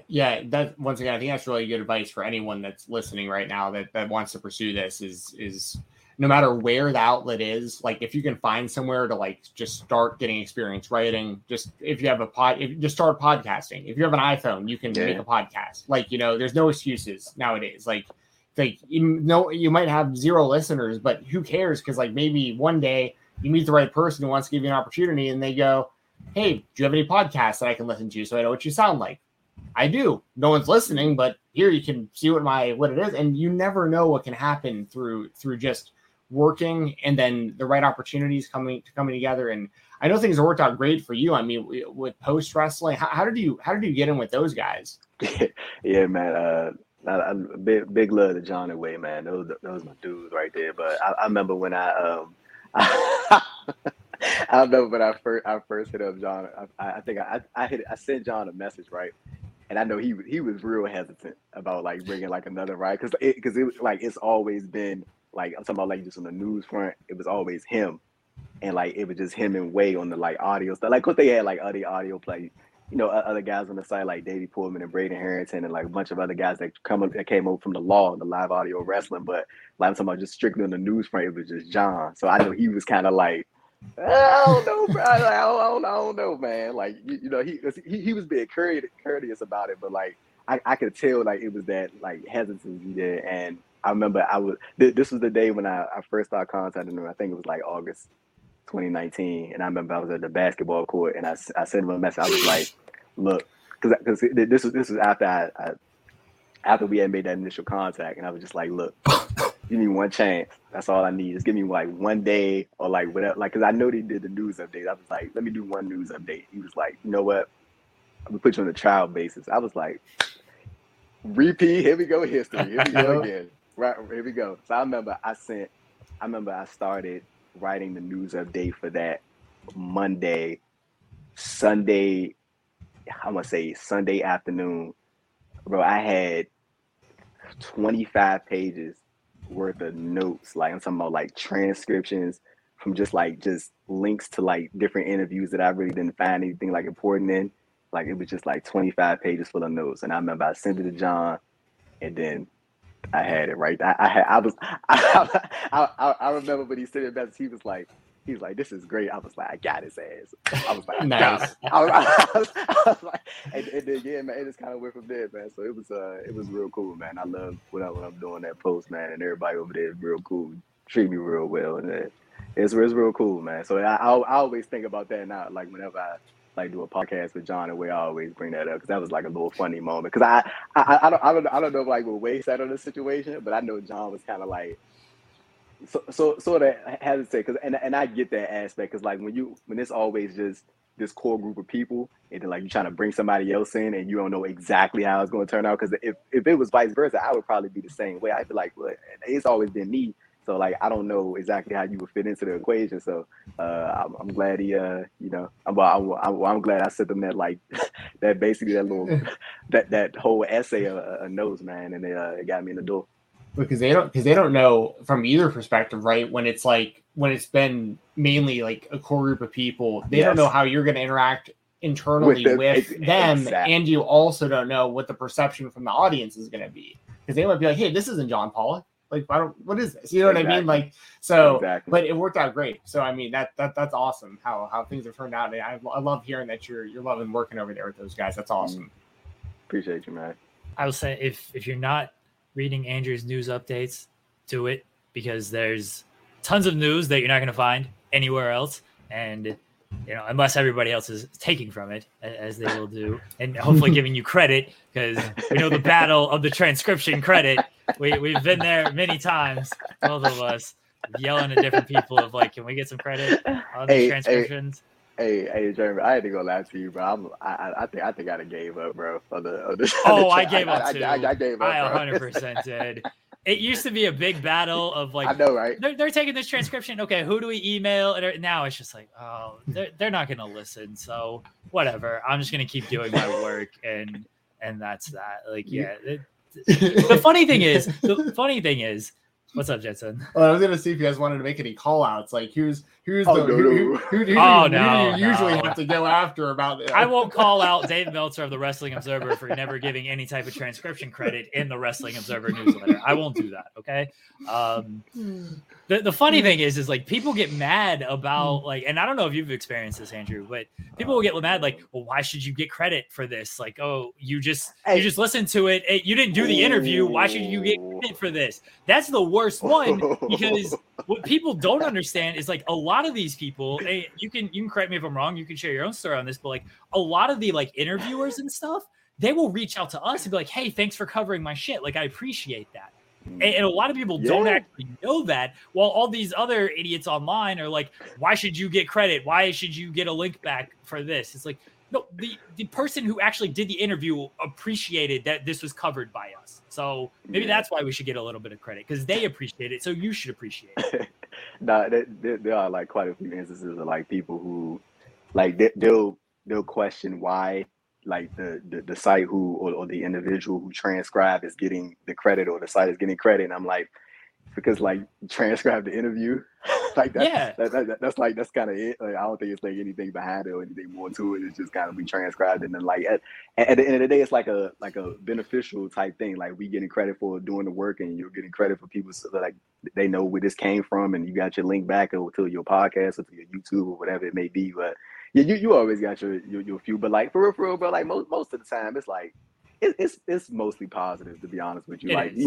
Because you got people like some people will be like very thankful that you're like covering their stuff. Like, you know what I'm saying? Like, they'll send you an email or shoot you a DM and be like, hey man, I appreciate you doing this and woo woo woo and this, that, and the other. And like, that stuff is always cool, man. Cause like you helping somebody out, and then by them signal boosting you, they helping you out. You know what I'm saying? So it's most of the time it's positive, but you definitely do got your select few out there who kind of, they don't understand how it works. They don't think that transcription work is actual work. We can move that conversation along, man.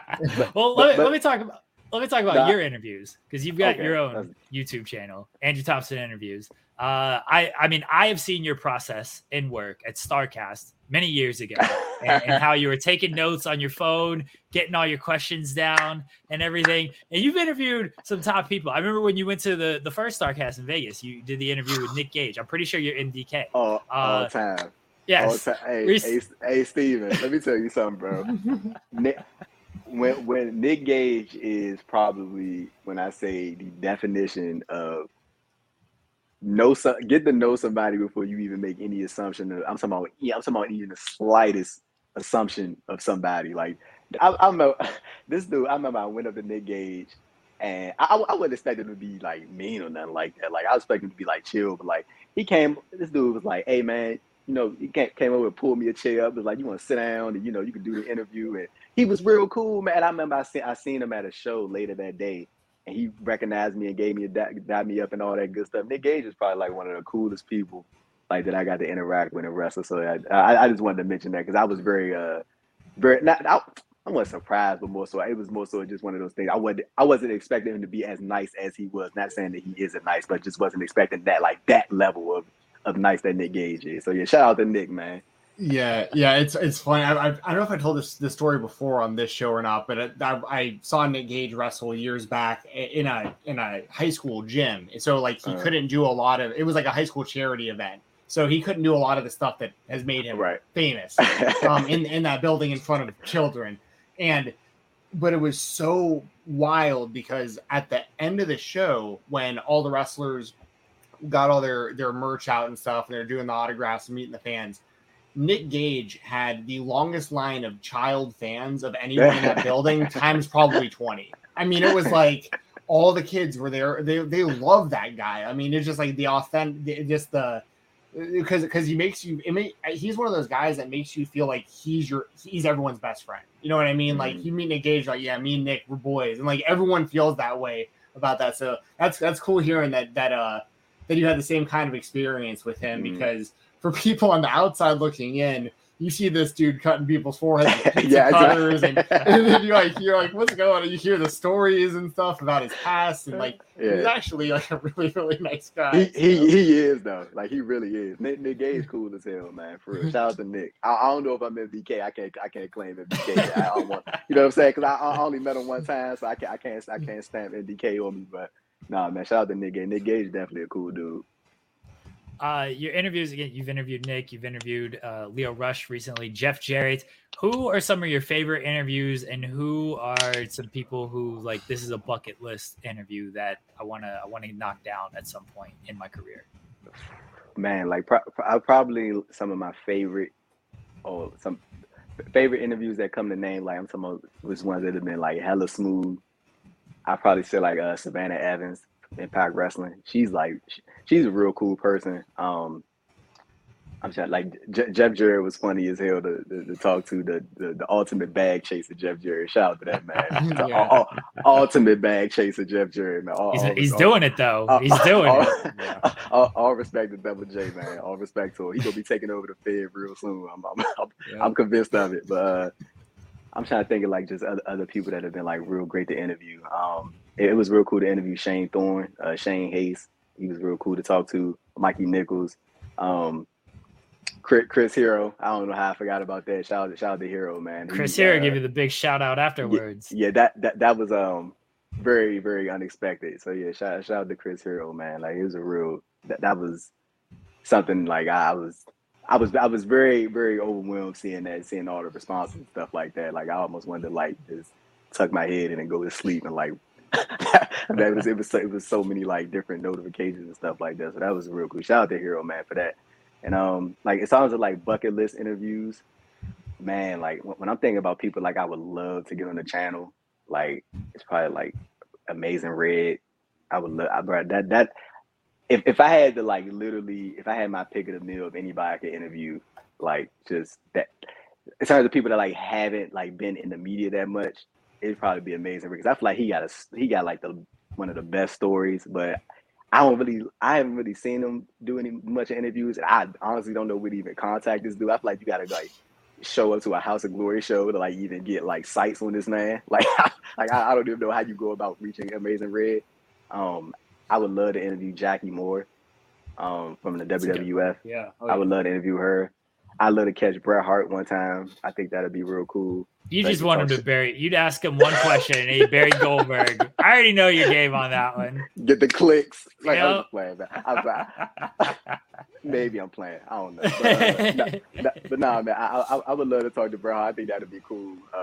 Like it's funny you say that, but because I know you know, Jerry, because you in the news beat just like me, man. Like Bret Hart, but he isn't even having the time. He isn't even like provoked to like speak about Goldberg. He just does it. Yep. He's just like, but he'll be talking about something like completely unrelated to Goldberg and tie it back into Goldberg somehow, some way, and just like shit on him. You could ask him about like any wrestler. You just throw a random wrestler out there. Like, hey, what was it like working with Aldo Montoya? It's like, oh, Aldo Montoya, just incredible. It was great working with him. Never injured anybody. Unlike that prick Goldberg. Yeah. Like, that'll be his answer.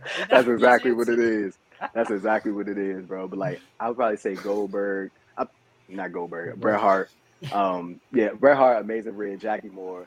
I would love to interview Naomi, Trinity Fatu. It would be really cool to interview her. There's a bunch of people that I could probably I'll probably think of as soon as we cut the camera off and there a bunch of these names come to the head. But you want to know what? You want to know who somebody I would really love to interview, bro? Two Cold Scorpio. Yeah, I really want to interview Two Cold Scorpio, and I hope I can make that happen one day. I want to do one with what's the guy from Noah? I don't remember. I'm botching his name right. Go Shiozaki. I wanted to interview him.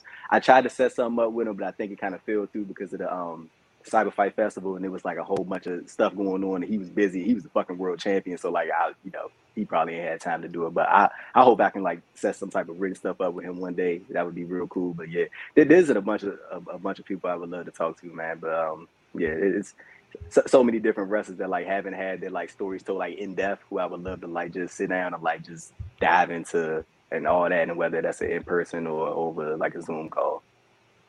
We just listed out some of my favorites. I would love to hear an in depth with Amazing Red. He was the reason I got into indie wrestling back in the early 2000s. He was I found him through LimeWire and Kazaa video and stuff like that. Yeah, man, that long ago, which is so crazy. Do you have any other just favorite wrestlers you want to throw out there? Just for if somebody's new to your work or just getting to know you a little bit as a wrestling fan, who would you say are some of your favorite wrestlers that inspire you or really made you become a real big wrestling fan for life? If I had to just think of I'm gonna be completely honest, that sort of inner fandom, I'm talking about deep childhood fandom for me, goes back to I would probably say The Rock. That's probably one of my favorite, because that whatever, The Rock, it is that childhood core memory stuff for me. So I think that's why I always hold The Rock in this high regard. But in terms of just work rate wrestlers, the first outside of WWE exposure that I had was TNA, and AJ Styles was that guy that immediately stood out to me right off the break. I didn't get into wrestling outside of that TNA WWE bubble. I'm gonna say to 2016 probably. I didn't watch that much of anything, and then around that time, that's when I started catching up on the New Japans and the Ring of Honors and all this different stuff. And I started going back and looking at all these different type of stuff, and eventually caught up. So it took me a hell of a long time, but I eventually caught up. And probably one of my favorite matches that I go back and I'll try to watch every now and then. It was from 2018. It was Hiroshi Tanahashi and Kota Ibushi. I think it was Power Struggle 2018. And bro, I don't know why this match sticks with me so much, but it's one of my favorite matches of all time. And it's not even anything crazy. They don't even do anything crazy. It's just the most simplistic storytelling that they do throughout this match that it hooks me. And I think I sort of the reason I think so highly about it is because maybe I probably brushed up a little bit about it, I'm talking about probably in the months leading up to it. I sort of watched this respective journeys lead up to this bout or something like that, and maybe that's why I really don't remember, but I know that's one of my favorites. But yeah, man, it's so much different wrestling you could keep up with these days. I'm really enjoying AC Mack. I'm really enjoying the stuff he's doing right now. I got the chance to interview AC. He's a real cool dude, man. So shout out to him. I just that match he had with Alex Shelley at the Southeast First show. Yeah, Atlanta near Atlanta. Yeah, bro, I could not believe the way that crowd just completely denied Alex Shelley of any ovation. They treated this man like he was the worst villain. But that I think that was just because AC Mack that was his that action wrestler space. That's him. So that was a real cool thing to see. And one thing I like about the IWTV is the Masked Wrestler series. Mm-hmm. That's real cool. I feel that's so different. It is so I feel that's one of those concepts that could be around for such a long time. And I hope that they'll be able to get some not that they need any mainstream names in there, but it would be cool to see some other big names from an AEW or whatever, saying get involved in it. I think that'd be cool. But yeah, it's so much different wrestling you can watch these days, man. And yeah, it's been cool to sort of catch up on everything over the last 6-7 years. Yeah, absolutely. Shout out to AC Mack retaining the IWTV Championship last night over Atticus Kogar. So good. Yeah, he's killing it. Friend of the show, AC Mack. He's been on with us before. Good, very good guy. He won the title. Yeah. I see him all the time around Atlanta at shows. Like he's always like in the crowd, just hanging out like Battle Slam and Terminus and stuff. That's cool. Like he's cool. Man, Baron Black and Gresham promotion. That's real cool. It's real cool to see what they doing, man. Gresham, and Baron Black. I saw Baron got his he broke that damn streak. Oh, he did. Finally won on AEW. Oh, what is that? 0-50, I think it was. Something like that. Yeah, like Jesus, 50 something. But yeah, I'm hoping to be at Battle Slam this Thursday. He's in wrestling a little scrappy. So tonight, Steven Jensen. What? Tonight, oh, sorry, tonight at the time of when this airs. Yes, that would be tonight. Good call. Little Scrappy making his because Little Scrappy he wrestled. I think he wrestled before. I don't know. He hit a pretty nice rock bottom on Baron at the last show though. He did. I think he did the what's that promotion in Atlanta? I think it's called Atlanta Wrestling Entertainment. Oh, okay. I think he did like a tag, but he tagged with like Stevie J at one of those shows. So yeah, I think this is like his second match. But yeah, Lil Scrappy, man, from Love and Hip Hop to the wrestling ring. I can't believe it. Yeah, that's wild. Jeremy, I know we always have a question that we ask to wrap the show up. If you want to go ahead and ask it, or if you have more, go ahead. But I don't want to forget to ask we have a very important question we ask everybody before the end of the show. Andrew, what is the coolest thing you have in your room? That's the money question. Damn. The coolest thing I got in my room? I don't know, bro. That's a good ass question. Now you're making me think. See, this is where we get everybody. They're not expecting it. They should watch the product and then they'd expect it. They come prepared. But the coolest thing I probably got in my room, I would say, is this. Damn, that's a good ass question. When do y'all even come up with some shit like that? Like who thinks? We asked Jaden? Was it Jay or Cole? It was either Cole Radrick or Jaden Newman. We asked. Yeah, first. I think it was Cole. I think it was Cole. Cole Radrick had some like basketball artwork on his wall, and Jeremy was trying to get him to talk about it. I think was. I saw it and I was just like, what is that piece of artwork? And I was like, do you have any other cool stuff in your room? And then the next person we had on, I was just like, hey, what's the coolest thing in your room? And then that's become our closing question for all of our guests. You want to know what? I was going to say this. I got this little fucking like Everlast like boxing thing like I never used. So like God forbid if I had to get another fight these days. I ain't been fighting since I was like a teenager. So God, I ain't used that thing in years. So Lord, I hope the Lord looking over me. But I would say probably the coolest thing. Right, real quick. Hold on. Yeah, you're good. I would say the coolest thing that I got in my room is this. I bought this. I bought this from this. I don't know if you can see it. It's like this painting. Yeah. I got it from this dude off the street, and he was like selling this like his paintings out like the back of his truck or something like that. And I remember that I don't know. It just seemed real cool, and he was like an upstart artist. And he was like, just like he told me that he was trying to like find his way like in the art field and stuff like that. So I just went in there and like paid for one, and I was like, I hope you get famous. And then like he signed it for me.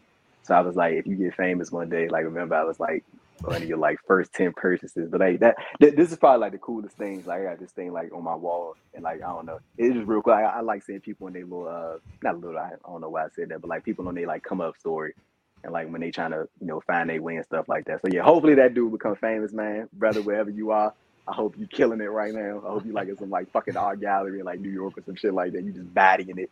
And like, yeah, when this thing like sell for millions, remember who was right here. But nah, this is probably like one of my coolest things in my room right now, I'd say. Because it's like, I don't know. I don't know. I just think that stuff is cool. Like seeing people on their grind and then like, I don't know if he was just like a smiley type of dude, but like I could tell like it made him feel good to like, hey, somebody, purchased my work. You know what I'm saying? And he signed it for me and stuff. So I was like, all right, that made me feel good in turn to see him. You know what I'm saying? So yeah, that's probably my favorite thing in in the room right here, in my boring ass room. Thanks for calling me out, y'all. Appreciate it. This is a great story that we wouldn't get if we didn't ask this question. Yeah, so that's a great story.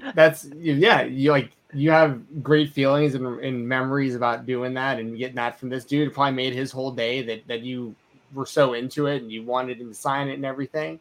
And it's like supporting an indie wrestler. You know what I mean? Like, it's like, even if you don't know that much about it, you have a show, and it's like, I've done that before where I've seen someone for the first time in like a bar or a high school gym or something, and I'm like, I'll buy a t-shirt. Like, why not? Like, it's $20 or whatever in their pocket. Like, they're selling merch.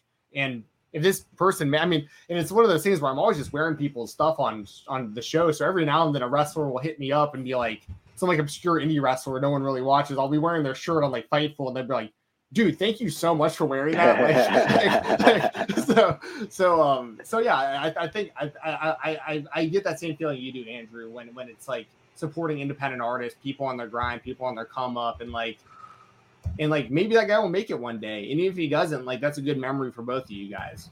You want to know what's funny? Like, when you said talking about like surprising people and stuff like that on the stream, that kind of reminded me when I had saw it on Twitter when Akira had found out that Mox was winning. I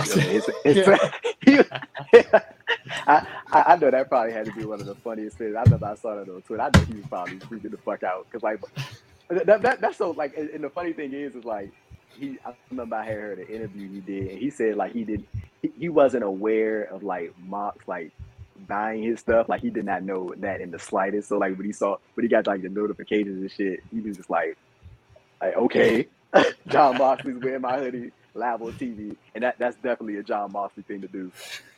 Yes, I'm still waiting for him to carry that GCW championship out on AEW TV, but hey, maybe one of these days. Andrew, before I let you plug everything, I'll put you over one more time. Tell us one last story here. When you unfortunately left Fightful because they had to split us up, otherwise we just shut down all of wrestling news together. When you left, I'm pretty sure the last thing you put in the chat was push Jeremy Lambert. And that was your last message to the chat. And for some reason, Sean Ross Sapp listened, and he listened to the audience. And now I'm doing everything that I'm doing here at Fightful. And again, I owe you so much from everything you taught me from news, whether it was, how to find stuff, how to write stuff, work ethic, as I said, the biggest thing. But you having that endorsement from you as you were leaving, it meant a lot to me that you would say that, because you were leaving. You could have just like left and been like, all right, whatever. Good luck to you guys. Fuck off. I'm out of here. But you're always supportive. You're always supportive of me. And that was your last thing. It was like, just push Jeremy. Let him do what he wants. He's great. And I really, really appreciate that. And again, that meant so much to me that was basically your last message to Fightful, was supporting me and everything that I was attempting to do with the site. So of course, thank you for that. No question, man. You're my dog, man. Of course. I'm gonna look out for you. And I think I saw you at StarCast like 3 months. It's been it was StarCast 2019. It was Full Gear 2019 was the last time I saw you. Yeah. Then the world shut down, and then bro, that was like 4 months before that happened. That's fucking crazy. Like, but when you think, bro, hold on. When you like think about that, like how crazy that is, like that was like 4 months after the world the 4 months before the world shut down. That's fucking crazy. How time like moved like that. But yeah, it was good seeing you, man. And yeah, of course, I'm always support you, Brody. So yeah, and Steven, for sure, man. It was definitely great meeting you too, man. And you do a lot of great podcasts and a lot of great work, and I see your work ethic is fucking through the roof, man. So yeah, much love to you as well. I appreciate that, and I'm glad that we finally got to do something together, because like I said, I didn't even realize it until you said that at the top of the show when you're like, nice to meet you, and I was like, damn, we have that's weird. I can't believe this is the first time we've done something together. But I think we've been following each other on Twitter for like 3 years, bro. Yeah, forever. So yeah, man, no, it was great to do this, man. We really appreciate it. Andrew, let everyone know where they can find you at.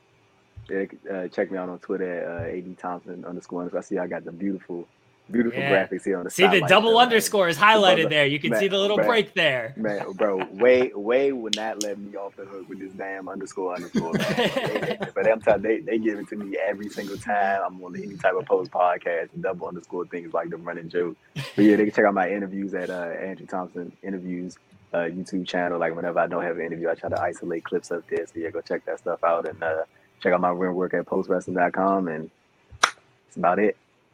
Thank you, buddy. Again, the GOAT, Andrew Thompson. Thank you for your time today. Guys, we'll be right back. We are back. That was Andrew Thompson. Appreciate him, as always. Again, one of my good friends in this wrestling media space. Go check him out. Twitter, 80 Thompson, _. Don't forget the _. Postwrestling.com. Doing great work seemingly every day over there. Shout out to Andrew. Thank you again for joining us. Guys, we are done. That is a wrap on today's shows. Appreciate everyone who was chilling with us this morning on the spotlight. Sign up to Fightful Select. Thank you to everybody. 8,000 people have signed up to Fightful Select. I know I kind of tweeted something yesterday, and I wanted to say this while Jensen was on air, but I did not, so I'll say it now. I don't have much to do with Fightful Select, really nothing, outside of maybe contributing an interview note if we interview somebody in wrestling, or if I listen to a big interview that the Grapsody guys did or that Sean did, and I passed notes to Sean or something like that. Regardless, I don't have much to do with Fightful Select. That's all the hard work of Sean Ross Sapp and him breaking news. But I know how much the subscribers support me and everything that I'm able to do, because that money goes into the website and helps pay me. So even if I don't have much to do with Fightful Select, you're supporting Fightful as a whole. And while I don't always like saying this, I know I'm a very big part of Fightful. So any subscription to Fightful Select helps support me. So I very much appreciate everybody who has subscribed to that. And not only do you get Sean's news, but you do get great things like the Weekender with Steven Jensen. You get interviews that Jensen does when he's able to make it to some indie shows. You get Alex Pulowski, who I now think reviews every single show on the planet with Sour Graps. So go over there, subscribe to Fightful Select. Again, thank you to 8,000 people who have subscribed to Fightful Select. You could also go to FightfulOverbooked.com. That's where I make a little bit of cash. Go to FightfulOverbooked.com. We got a lot of great shows over there. What have we dropped this week? We did FMC on Monday. Big FMC news with myself, SP3, and Cher Delaware interviewing Paulie and Cara Maria from The Challenge. That was a big interview for us. We had a lot of fun with that. They were great. They were ready to bury everybody. Total pro wrestlers, Paula and Kari. So Paulie and Cara. Go over to FightfulOverbook.com. That's non-wrestling stuff that we do. We do have a weekly non-wrestling show for those of you who enjoy sports and reality television. SB3 and I do that every week. We had a new episode of Pillar to Post, one of my favorite shows to do. Connor Casey was there defending his interim title. SB3 buried again. Kate and Chris Mueller are on the show. I love doing Pillar to Post. I appreciate everybody who checks that out and supports that show. It's really, really fun time. Yesterday, what did we drop yesterday? We dropped the Paula and Cara interview yesterday. We had a new interview or new episode of the Joshi Dreamcast with Scotty Wrestling. That went up yesterday. Next week, the Bread Club, Mark and Kieran for talking New Japan. The G1 Climax is in the middle of its run right now. So that's dropping next week. Later on today, Day After Dynamite with Will Washington. I'm in the office. I'll be making my run in on Day After Dynamite later on today. So you can go check that out. The series premiere of the series dropped on Saturday. Joel and I are doing a new show called Newsworthy. Tim and Joel call it In the Ring Tag Talk with Haley and Kylie. They've been in on the Hung Bucks. They've been telling you for weeks about the Hung Bucks if you listen to Haley and Kylie. So go check out Tag Talk. A lot of cool stuff we're doing at Fightful Overbook. So go subscribe, go support all that stuff. Guys, thank you. Thank you again. Really appreciate it. Everyone enjoy your Thursday. Have a good afternoon and evening and weekend, everyone. Bye, everybody. Say goodbye to your credit card rewards. Greedy corporate mega stores, led by Walmart and Target, are pushing for a law in Congress to take away your hard-earned cash back and travel points to line their pockets. The Durbin-Marshall credit card bill would enact harmful credit card routing mandates that would end credit card rewards as we know it. If you love your credit card rewards, tell your lawmakers, hands off my rewards. Tell them to oppose the Durbin-Marshall credit card bill. Every day, we rise, challenging ourselves to work for what we believe in. At U.S. Border Patrol, protecting our borders is more than a job. It's a calling. Agents answer the call, working together to keep our country and communities safe. If you're ready for a new mission, join U.S. Border Patrol and go beyond. Learn more at cbp.gov/careers.